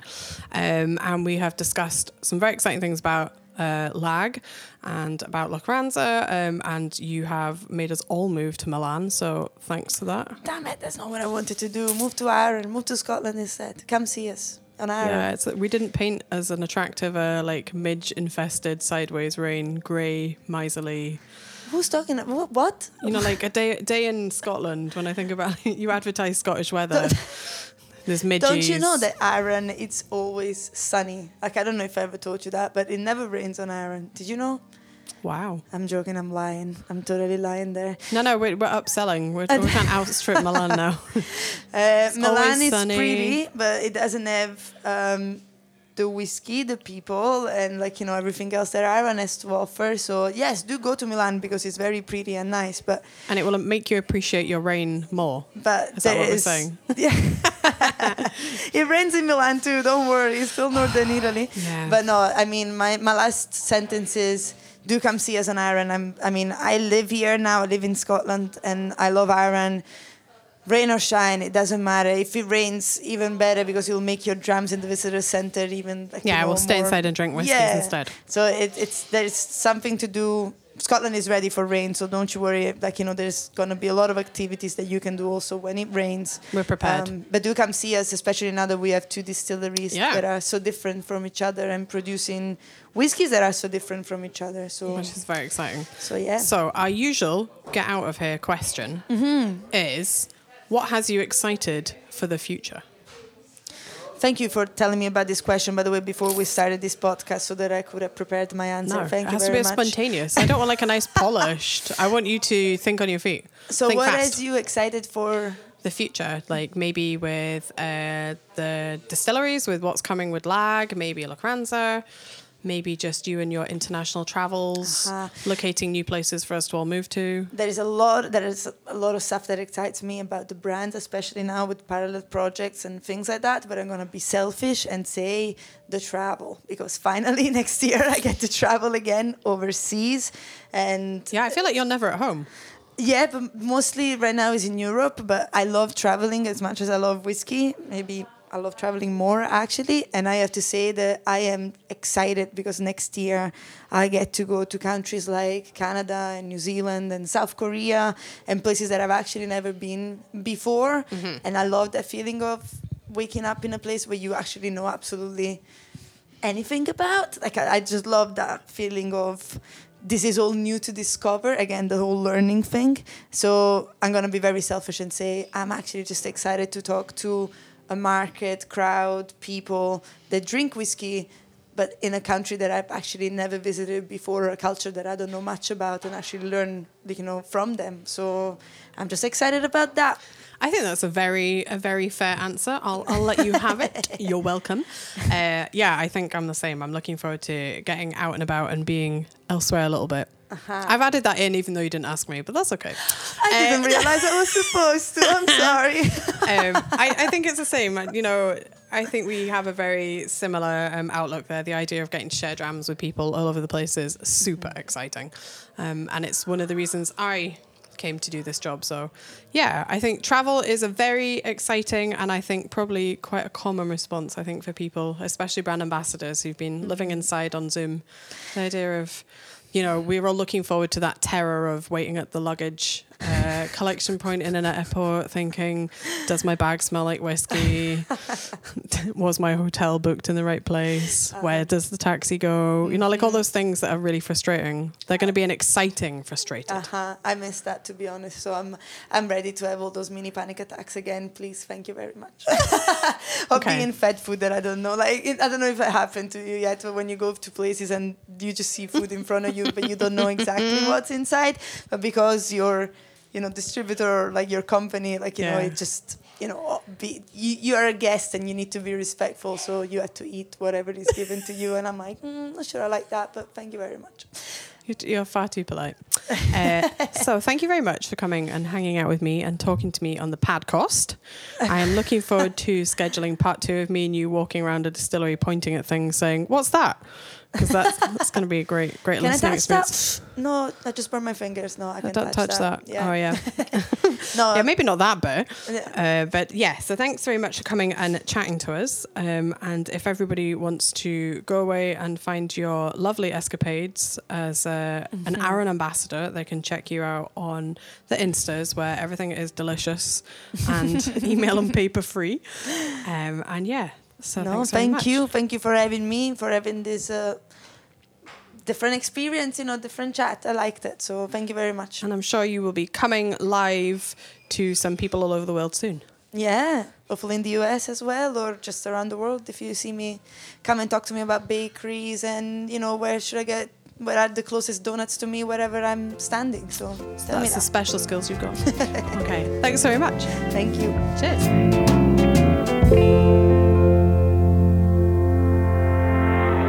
As you rightly said, going into that interview, just listening to Jess and Mariella having that chitty chat was tremendous. I absolutely thoroughly enjoyed it. I also have to say that all the talk of lag, anytime I hear lag mentioned, anytime I see lag being put on a store shelf, anytime I see it coming up at auction, I'm so excited to be able to put lag next to Arran/Lochranza, right? And you and I, when we were in Scotland at the beginning of October, actually tasted one of the lag releases, the only one that had been put out up to that point, which, if memory serves, was the full bourbon maturation lag release. Yeah, there was bourbon, there was sherry, and Jeepers Creepers. There was another one that she said, and Rioja. That's right, yeah, Rioja, the red wine. Yeah, and we tasted the bourbon one. They're all Firkin casks. That was an interesting point about those. So Firkin cask matured lags, and I thought it was and I hate using this as a caveat, but it was a 3-year-old whiskey, right? And for a 3-year-old spirit, it was remarkable because for my palate, it was doing a bit more than, you can see where it's going. Right? Oh, for sure. Right? It was fully realized. It had wonderful complexity. Do you know what they say in the warehouse when one of those casks reaches maturity? What do they say? They say, about Firkin time. It's not hurting anybody. That joke's not hurting anybody. No, I know. It's just a nice little throwaway joke. Yeah, they look at their watch and they say, "Oof, it's a quarter cask 12. It's about Firkin time." Wow, you wanted to and that one. All right, okay. Yeah, yes and. Yes, you wanted and. to yes and it. That's you right. Wanted to yes and it. That's right. It's my little improv going on there. But the point that we're making is that it was delicious, and it's a dedicated peated spirit at a distillery that has a grass roof. Does it have a grass roof? Oh, you should see what they pay the guy to cut it. Oh, like a living roof. Exactly, yeah. Remember when they were installing it? They installed it before a wind came in, and then it blew off. They had to reattach the roof because it blew off the first time. See, when you first mentioned that, A, I'd forgotten about that. So therefore, B, I was picturing this distillery with like a thatched roof with that dry grass going on. Okay. But not a living roof. I thought you were maybe thinking of it more underground, but then I would make a Wombles reference, and I don't think you get Wombles references, do you? Weebles womble? Weebles do Nope. not womble. No, what's a womble? Underground, overground, wombling free. We are the Wimbledon, common are we? Wombles of Wimbledon, common are we? Great show. All of us British kids watched that in the 80s. Absolutely fantastic. Yeah, that was a bit beyond me. Yeah. Yeah, no, it's good. It's good stuff. So the roof, the dedicated distillery, the peat production, as I think has now been clearly stated in the interview, has meant something for the Lochranza distillery. Yeah, it's interesting. They've stopped their peated production, and I think they actually did that back in 2017-ish, somewhere around there. But I'd forgotten about it. But if you put the puzzle pieces together, it really makes sense. Why have one distillery that's dedicated to peat and have another distillery that's doing a bit of both? Why not keep them fully separate, which they talk about in the distillery, right? They are two very separate things from the bottle, from the liquid to the bottle shape. Yeah, it was interesting, and it reminds me of distilleries like Glengarry that used to run peated spirit, and then in 95 famously stopped using peated malt. And that's happened with a few distilleries. And what's the current rumour surrounding Glengarry? Actually, it's not even a rumour. What's the current fact around Glengarry? I haven't heard that. Tell me. Yeah, they've returned to some peated production. Holy... I mean, I guess I should have known after you set it up like that. What could it be? Yeah. They've gone back to growing tomatoes next to the still house. Like, wow. They've decided to pronounce the distillery name the way everybody screws it up. They're now Glengarryock. Yeah, they're now Old Meldrum. It's kind of interesting what it means to your production and what it means to, your brands and how you've built. Because it's identity, right? It's right. What does it mean to never have any peat running through the stills at Lochranza? What does that mean for the spirit that, we've always talked about it. Who knows how apocryphal it is, but the peated spirit at any distillery who does non-peated and peated would run the peated right before the shutdown, the silent period. They'd thoroughly clean the stills. They'd leave them sitting. But when they came back and they started running the stills again, there was still a little bit of peat came through, and then it kind of got flushed out the system, and then we went back in. Like that little part of the process, if any part of that is more truth than mythology, that's gone. There are going to be casks of Lochranza that don't have that quality anymore. Oh, that sort of that peat to non-peated. That whisper. Yeah, that whisper, right? Which is something I always look for in Hazelburn bottlings, right? Sometimes you get Hazelburn and it's clear they'd been running unpeated spirit for a while, and it's crisp and it's clean and it's fruity, and then you get those dirty, earthy Hazelburns that are like, yeah, they just got done running a bunch of Long Row, and now they're going with the Hazelburn. It's so funny when we have these conversations that we're really talking about a niche of a niche of a niche of a niche of a niche. Like there's 5 people all going like, yeah, good point, well made. We will miss that, right? The rest of the whiskey drinking world is like, get over yourself. 45,000 other people are like, Glug, glug. But I'll tell you, it was, just to get back to the conversation, it was really brilliant having Jess at the helm there leading the conversation. It's clear she's a wonderful conversationalist. She asked some great questions that that were nerdy yet accessible to those who may not be on that same nerdy level that Jess and Mariella certainly are. And it's, I'm happy she has a recording device to be out there and having these conversations because they're fantastic.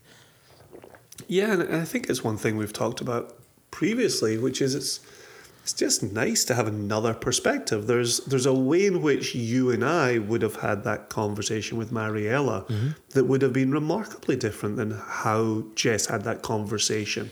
And I think it's so nice to be able to hear that other perspective. Yeah. Right? How did the conversation go? They're also good friends, right? And they have lunch together, right? Yeah. It's great to have that connection going on as well. Yeah. As the two of us saying, hey, lovely to meet you for the first time. Here's some questions we'd like to ask. I think it's great that type of variety, and like I've said, that different perspective is vital. And I love that we have Jess on our team. She's a good egg, as they say. That she is. Yeah. All the kids say it. Yo, you're a good egg. Is I think how they phrase it.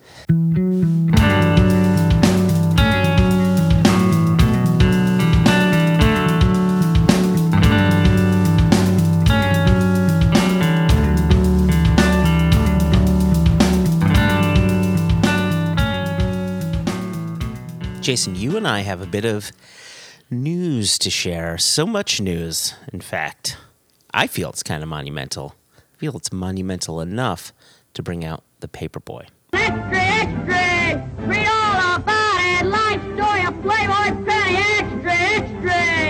Extra, extra! Read all about it! Me and that Playboy... What do you think just happened, Jason? What big thing just happened? Did a plane come into the United States delivering bottles of Single Cask Nation to our warehouse? That plane was holding 10 pallets worth of Single Cask Nation product. That's a lot of whiskey. And it's been delivered to our warehouse in San Francisco, to our friends at Impex Beverages. Mm-hmm. And we've got a bit of a combination here. We have 5 new Single Cask Nation retail bottlings. Right? Is that true? 5. It's just the 5. Well, it's 5, but one of them is kind of big, right? So we've got, here, you know what? I have a little list, and I'm going to read it to you, and I'm going to read it to our listeners. And mostly I'm bringing up the list because I've got a small brain. And I wasn't able to retain everything, Jason, because I'm not a perfect man, Jason. I know you like to think I am. But anyway, here we are. So we have 5 new bottlings. We have some whiskey, single malt. We've got some grain, and we have a little bit of rum. So let me start with the rum, actually. So we've got an 11-year-old cask of Darsa rum, which is Guatemalan rum. And it's so funny. Have you talked about the Darsa to anyone? I have not. You have not. So I have. And when I mention Darsa, I get the same response that you gave, Guatemala. Yeah. And then I say to them, have you ever heard of Zacapa?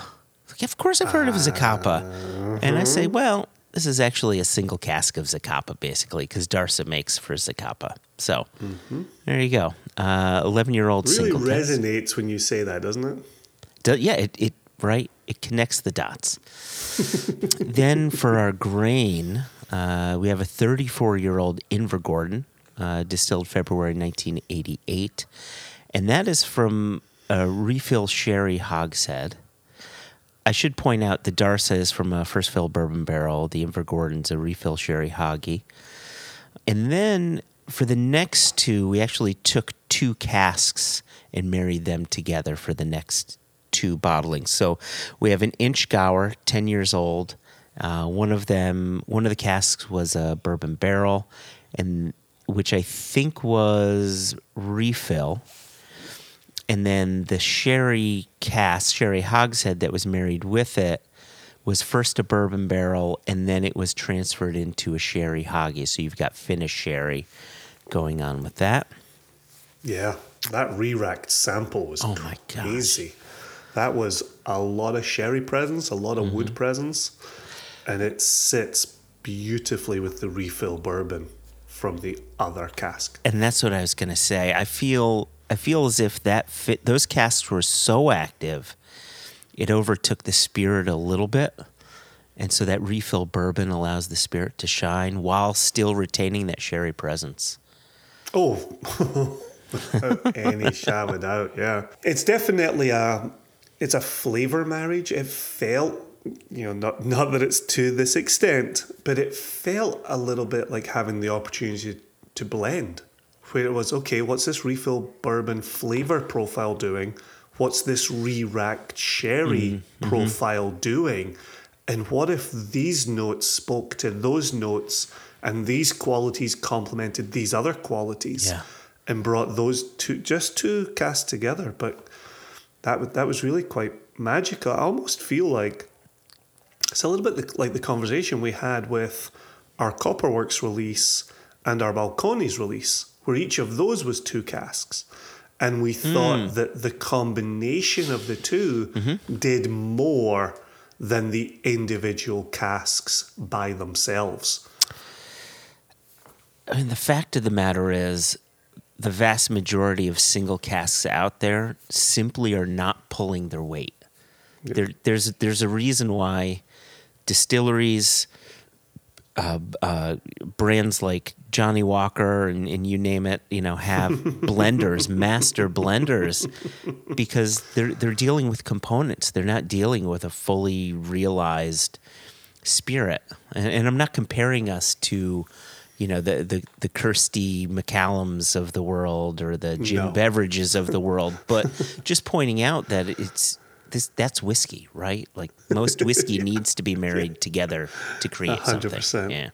100%. And I do think with the rise of independence and the rise of single casks at natural cask strength, we've taken something that used to be a fringe aspect of the industry and have made it much more mainstream. But, we talk to producers. Producers are responsible for putting out brands, lines, lineups, standard bottlings, and then they like to have a single cask that kind of shines, that does something different, right? Yep. And yet, if you're an independent, for most of us, your business plan is all single casks at cask strength. Yep. It's a very different remit, and I think there's a reason you and I have kind of started to sniff around blending and combinations and kind of saying, what do we have with flavors? Yeah. What can we do with flavors? It's kind of an interesting kind of place we've gone to. But I'll say more about that in just a second, because I know where this list goes.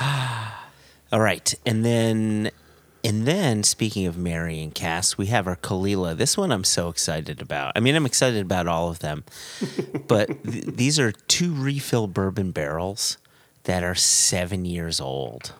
A 7-year-old Caol Ila. It's just young Islay, right? And young Islay spirit. It's what I know. It's what you're about. It's quite often what I'm about. Though I do like to dip my toe in some older Islay too. But it is so what I'm about. Yeah. So what I'm about. And then finally, we have our Wolf Island Take 2, our follow-up to the original. And there's been a nice little adjustment to the label that's quite obvious, and people will see and hopefully get a bit of a kick out of. And just as with the previous one, this is a marriage of 6 casks, all first fill bourbon, 5 of them being unpeated spirit, 1 of them being lightly peated spirit. It's from the same distillery that we can't even joke about. We can't be cheeky. It's just an island distillery that isn't Islay.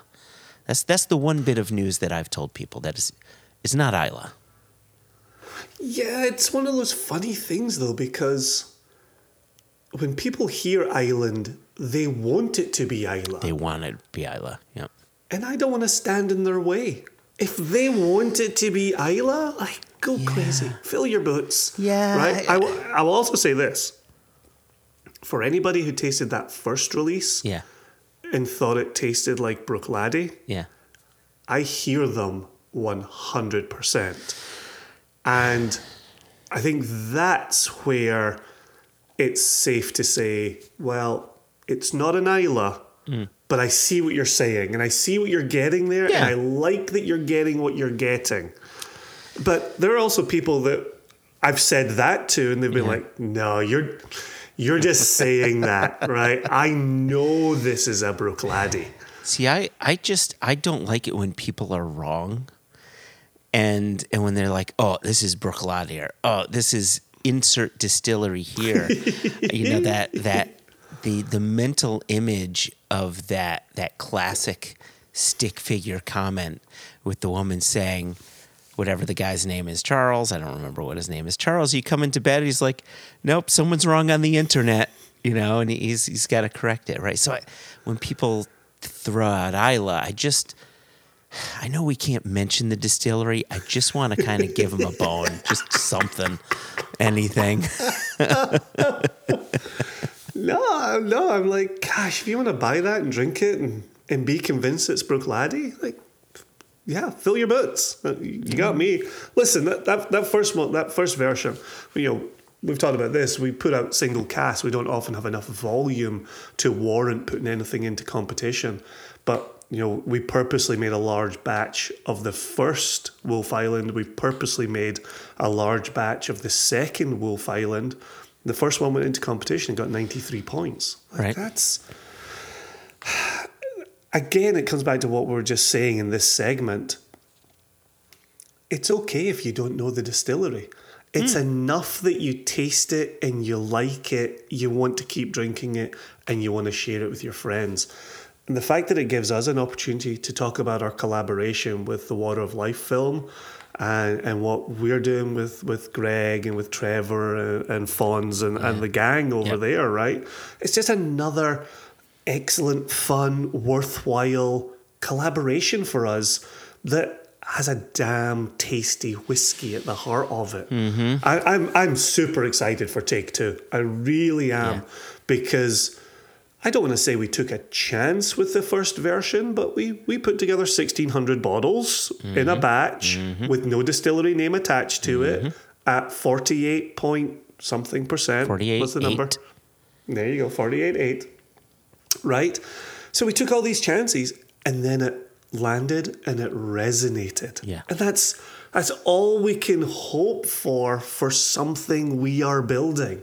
And so to then say, okay, you like the first version, let's come back with another one that's a kissing cousin, you know, a very close relative to that first one, and enjoy this one as well. Yeah. You know, I'm really proud of it. And I really hope it resonates the same way the first one did, and people support it the same way they supported the first one. Yeah, I'm super excited for it. I'm proud of it. I'm proud of all of these. Really quickly, one thing before I mention the online things, I didn't give the prices, so let me do this. So the Darsa 11-year-old rum, first fill burp.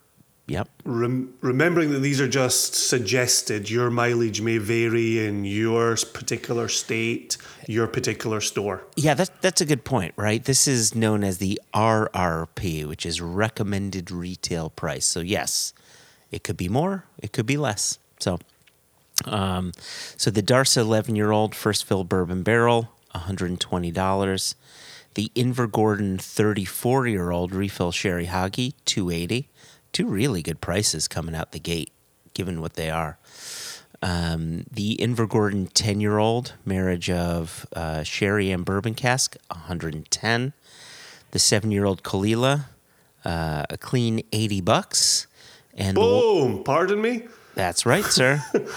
2 digits on that one? Okay. Mm-hmm. Okay. And then you forgot about that, didn't you? Well, because when you mentioned it earlier, I was like, I got to get me one of those bottles. I wonder if it's 100 or 110, and that you just threw out 80. And I'm like, 80. I got to get 2 of those bottles. Okay. And then finally, the Wolf Island, $80 is the recommended price, just as with the last one. The last thing that I wanted to bring up with regards to this shipment is an online offering that we have, this is the first time we've ever done a bottling like this before. So you and I bought a couple of French brandy casks. This is French brandy from the Cognac region of France, but then matured. Nobody can see you winking, Joshua. Nobody can see that. Well, because it wasn't fully matured in cognac, and because it wasn't bottled in cognac, we can't call it cognac. So we're calling it French brandy. So the distillate is from December 1989, specifically December 31st, 1989. 32 years old, and the spirit actually spent its last 9 months in PX sherry cask, Pedro Jimenez first fill, Spanish Instead of oak. finish, I would call that a pregnant pause. It had a pregnant pause in PX. 9 months. Oh, yeah, look at that, Jason. Yeah, so it's great. But specifically Spanish oak, which I was kind of excited for.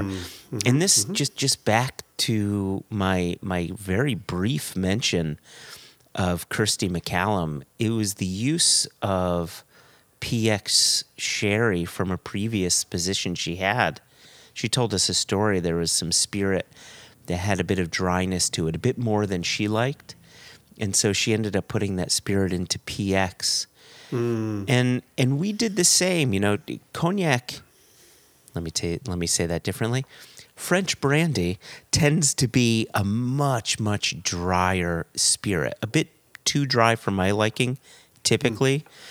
And so it was spot on for the spirit, but we just wanted to add a touch of juiciness, a bit more fruitiness to it overall. So a bit of a pregnant pause, 9 months in PX to sort of round out some of that dryness. But yeah, 32-year-old French brandy for a cool $195 on the website. Yeah, good age on that. It's not bad. Yeah, 32 years. I'll take it. So that won't be on the website until January. Yeah, no, that's a good thing to point out. So appreciate you highlighting that bit.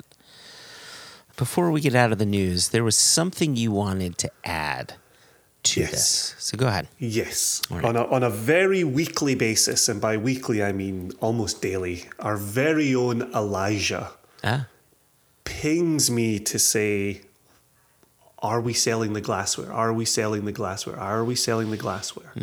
And we have not made mention of it on the podcast. But as of the release of this episode, if you go to singlecastnation.com to our front page where we keep all of our bottles, hopefully you've been there previously, you will also see that we're selling glassies, Single Cast Nation branded glassies.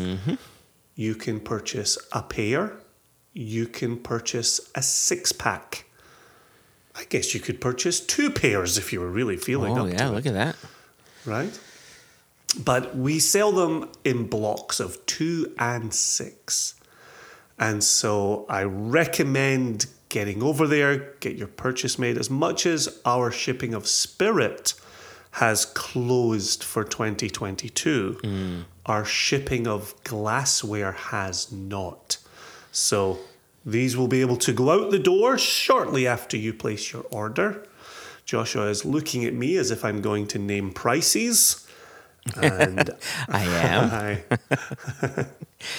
Yeah, I've no idea. Well, as you're looking for those prices, one thing I wanted to point out to those listening, most whiskey glasses, right? They're the Glencairns, that tulip-shaped glass with a little nub on the bottom for you to hold on to, which are beautiful glasses. Jason and I use them all the time. But since the start of the Jubilee back in 2013 up until today, we've used a Glencairn-like glass that doesn't have that little pedestal it sits on. It just sits nice and roundly in the hand. And it's the Urban Bar glass. And it's one we've been using for years and we're very happy with. And so it will stand out compared to your other glasses. Well, and it is the one that we select all our casks using. All the time, yep. It's the standard bearer when, as we've discussed in this news segment, we bring 2 casks together or 6 casks together. Mm-hmm. This is the way we experience the whiskey. So if it's of interest to you, a pair will be $24, 6 will be $60, and it'll ship direct to your doorstep for a $15 flat rate shipping fee.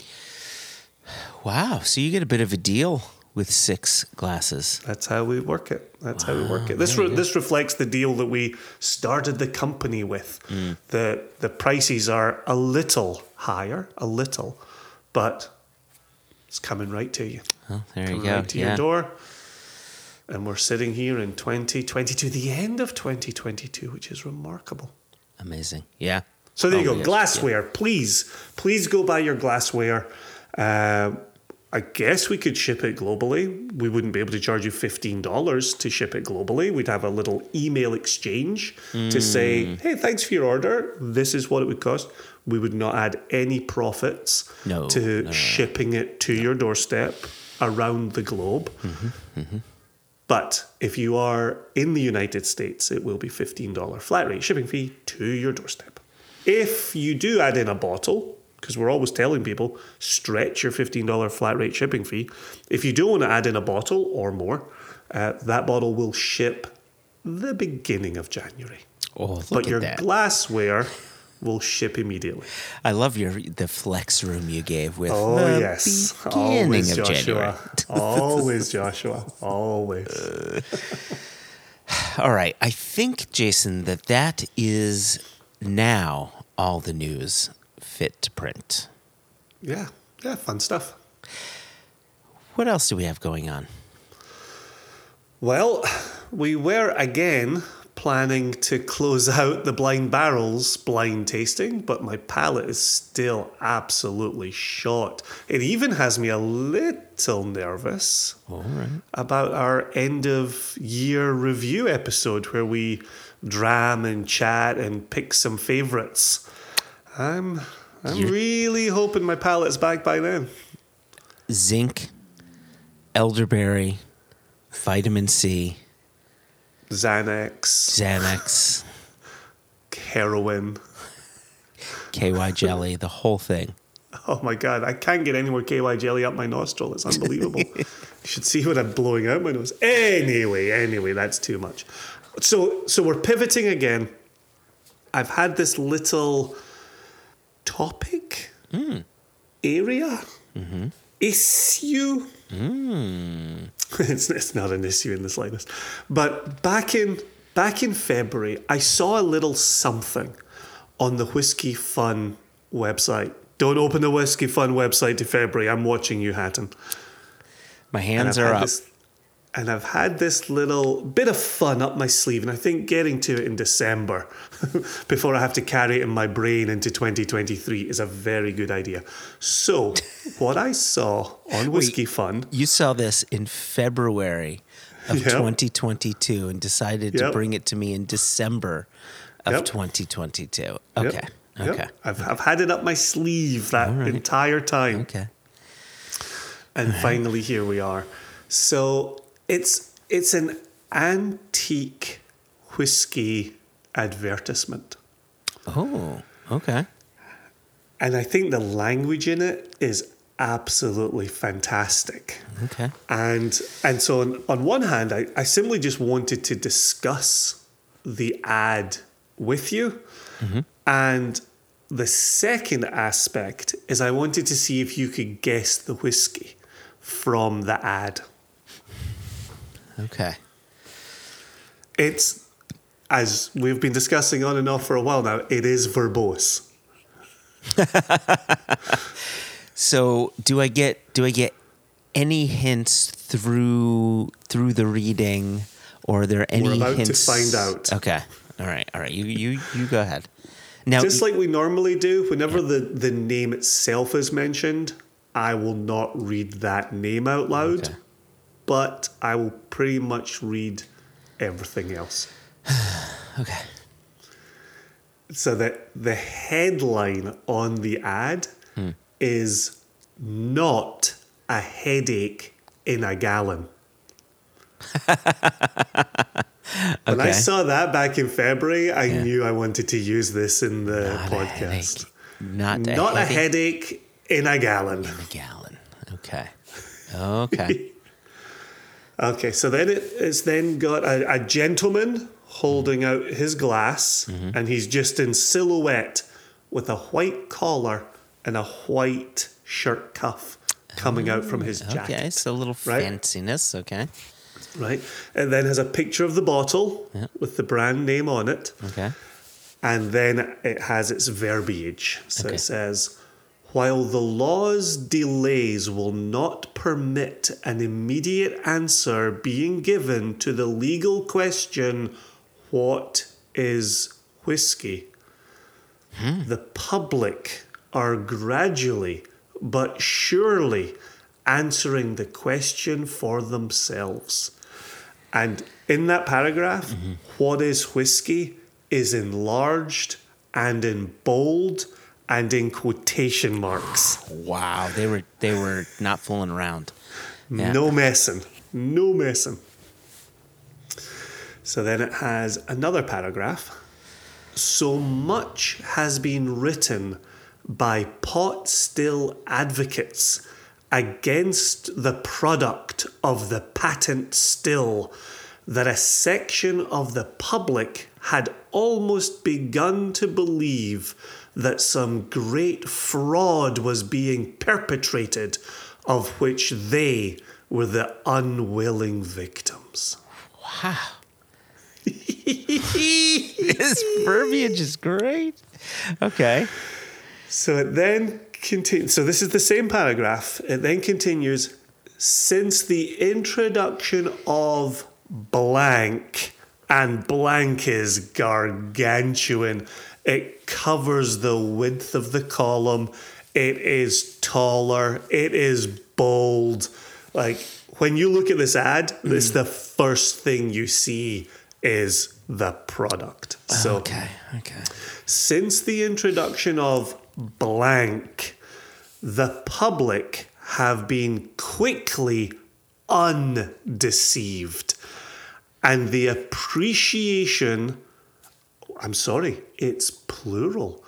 And the appreciations with which blank has been received as a self-whiskey unmixed with any pot still whiskey whatever clearly demonstrates that the days of heavy oily whiskies have gone forever. Wow.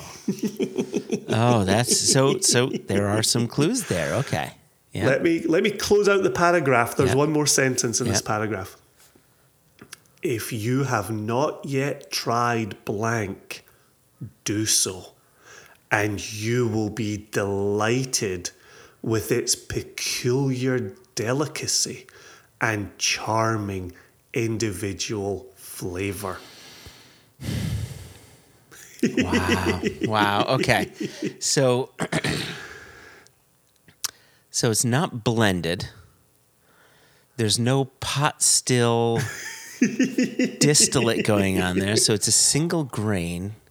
And there's all this stuff about the consumer being deceived, right? The pot still producer would have the consumer believe they're being deceived by the patent still producer. There's just a little bit more verbiage at the bottom. It's actually in small print, and it's not quite as easy to read here. Ask your wine merchant for it. Price 42 shillings a case, or 3 and 6 a bottle. Every bottle of blank is guaranteed fully matured, and I'm trying to read the lettering here, and so have been, and to have been in wood at least 7 years. Blank is not a pot still, but a pure patent still Scotch grain whiskey. As soon as you said grain, as you were reading it, because there's only one grain distillery that they've ever done ads about, and they've had a few different spellings of the distillery itself. Mm-hmm. All right, so that's between you and me. Oh, okay. No, keep that in. That's good. I like that. The distillery that I'm thinking about, you and I have bottled at least one cask from them. The last one will have been a 26-year-old from a sherry butt. In fact, we weren't the only independent bottler to bottle 25, 26-year-old from this distillery, because a rake of those casks were made available to bottlers. Okay. I am going to say that the distillery in question, the brand in question, the bottle in question is Cameron Bridge, sometimes called Cameron Brig. Sometimes one word, sometimes two words. But that was definitely a bottling of its own throughout history. It was available, then it wasn't, then it was, then it wasn't. Am I correct? I can't think of any other grain distillery that has been a brand. You know how early in the podcast you said you hate it when people are wrong? Oh no, am I wrong? You're wrong. I'm wrong? How am I wrong? It can't be wrong. And you know how you hate it? I love it. I'm absolutely dining out on this right now. Okay.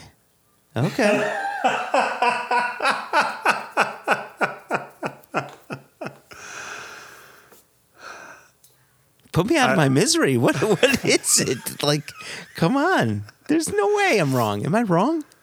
So this is separate here. All right. This is not from the ad. This is from the interwebs. The Blank Distillery dates back to the early 1800s.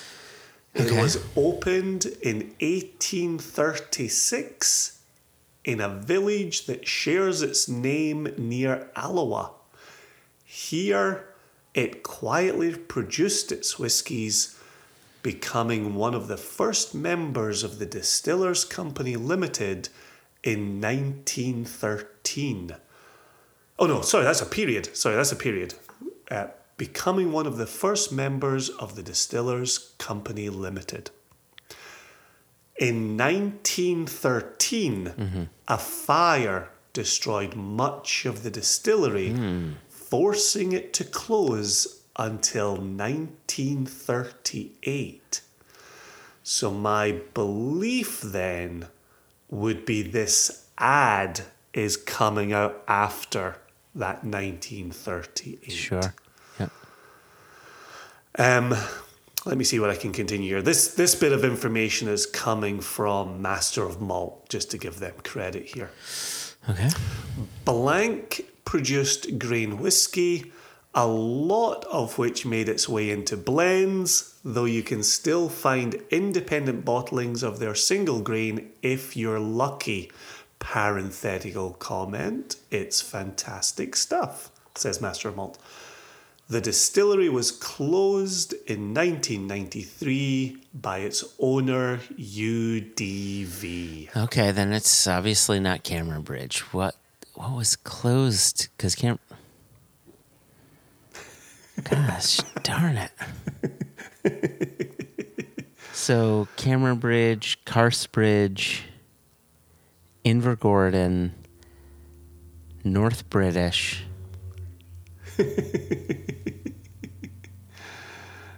Port Dundas, but Port Dundas was closed in 2010. Closed in 93. Would that be Garden? I also just did a Google search. Yeah.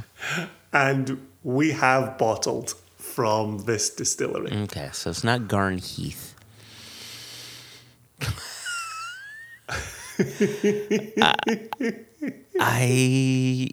Strathclyde? No, Strathclyde's still around. I'm looking at when our cask was from now. Our cask was September 1988.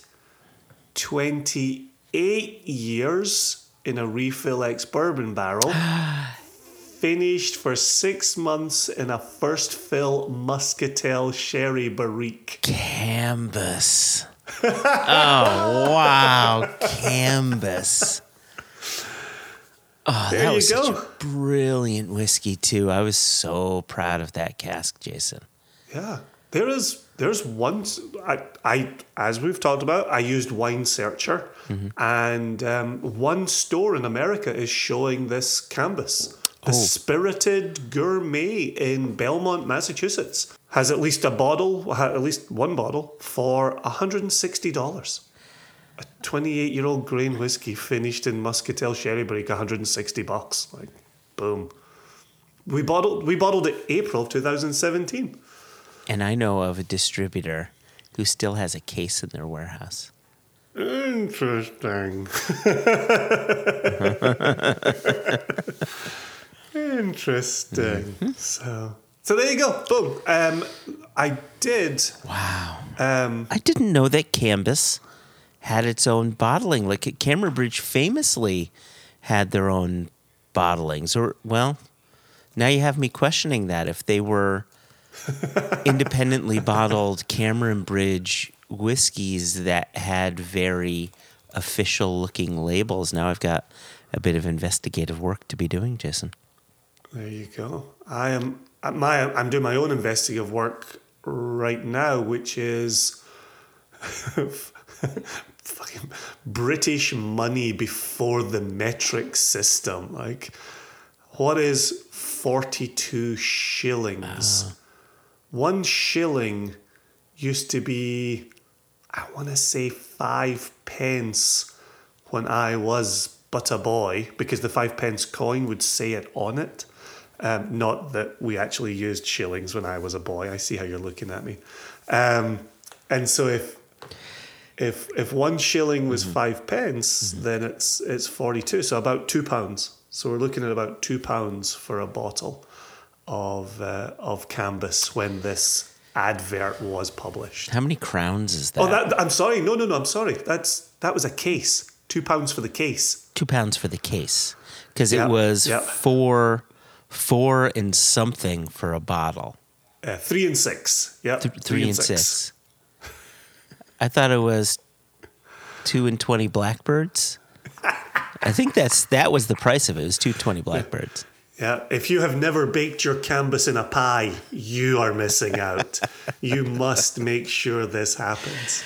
I thought that was a fun one and so right in the middle of the page it says, since the introduction of Cambus pure patent still Scotch grain whiskey, and then it goes on, the public have been quickly undeceived, and the appreciations with which Cambus has been received as a self whiskey. I love the use of self whiskey. Yeah. Unmixed with any pot still whiskey, whatever. What interesting verbiage, though. You know that if you're drinking something that has been blended, then you're being deceived, right? It was a shot across the bow of pot still whiskey being sold as is and being put into blends. It sounds. I think it's a play back on the pot still producers saying this is the one true whiskey, right? So there was if that your back whiskey and forth. hasn't gone through the pot still, the patent still, again, right? That's just a commodity product, right? That's what's going into blends. Then Cambus turn this around and say, well, there's a reason you got to put your pot still with the grain whiskey. It's the grain whiskey that's making it good, right? Right, and that's yes. But imagine getting to the point where you say that the success of Cambus clearly demonstrates that the days of heavy, oily whiskies have gone forever, right? And to me, it's the same claim that was being made around the the hoped for rise of American grain whiskey in the 80s, this light whiskey. Yeah. Right? That's what the consumer wants. That's what the consumer's looking for. Consumers not looking for heavy. They're not looking for oily. They're not looking for flavorful. They're looking for a nice, clean, quiet mixer. Obviously in here, Cambus are saying we don't even need to be mixed. You can just drink Cambus straight. Yeah. You know, at least with the light whiskey, it was the highball, the ice, the mixer, the competitor to vodka.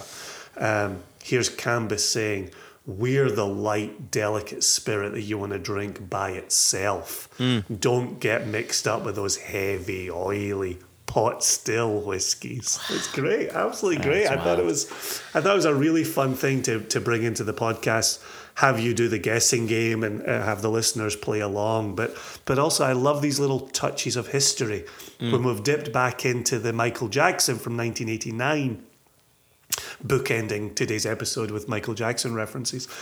When you go into that 1989, you get that little bit of history. Yeah. It's not this history, right? Yeah. And I apologize, I don't know the date for this advert. But it's old and not a headache in a gallon, right? The idea that you could be drinking this good quality, patent still grain whiskey, not be getting hangovers from the heavy, oily stuff, right?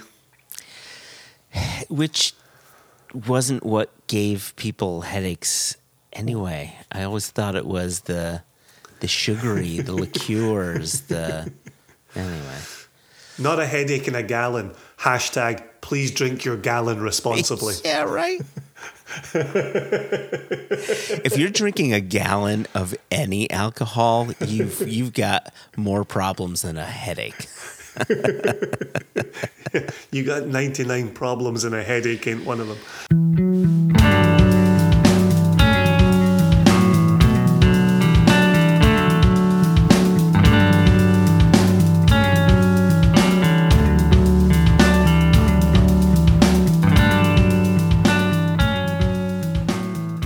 Jason, I think that may be the end of this episode. I think that checks out.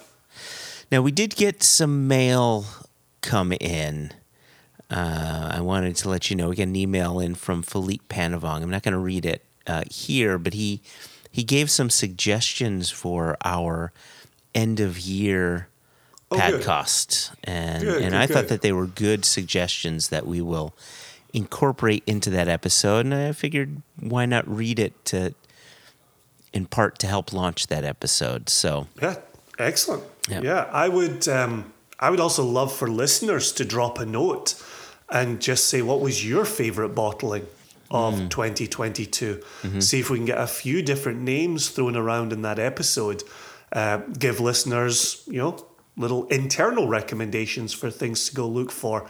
It doesn't have to be a single cask nation. Can be a shelf bought item, an official bottling from a distillery.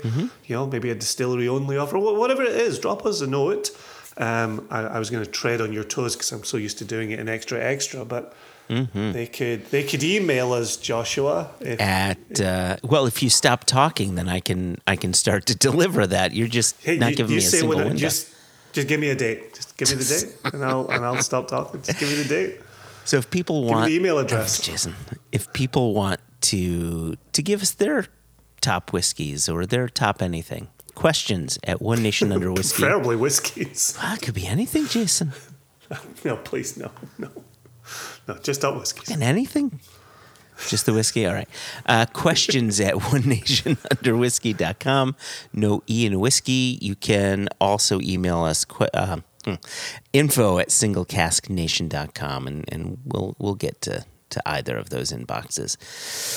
If you do want to get those suggestions in, please do so before December 28th. Actually, maybe before Christmas. Let's say that. Let's do it before Christmas time, because our end of year show, or our end of year episode, is on December 28th. So get us your suggestions by the 25th, and we'll do our best to include them into the episode. And now, officially, it's still not come to a close. You normally do your round of thanks. Yeah, that's true. Right, and you haven't done one. Yeah, I was going to get to that. We've said adieu twice.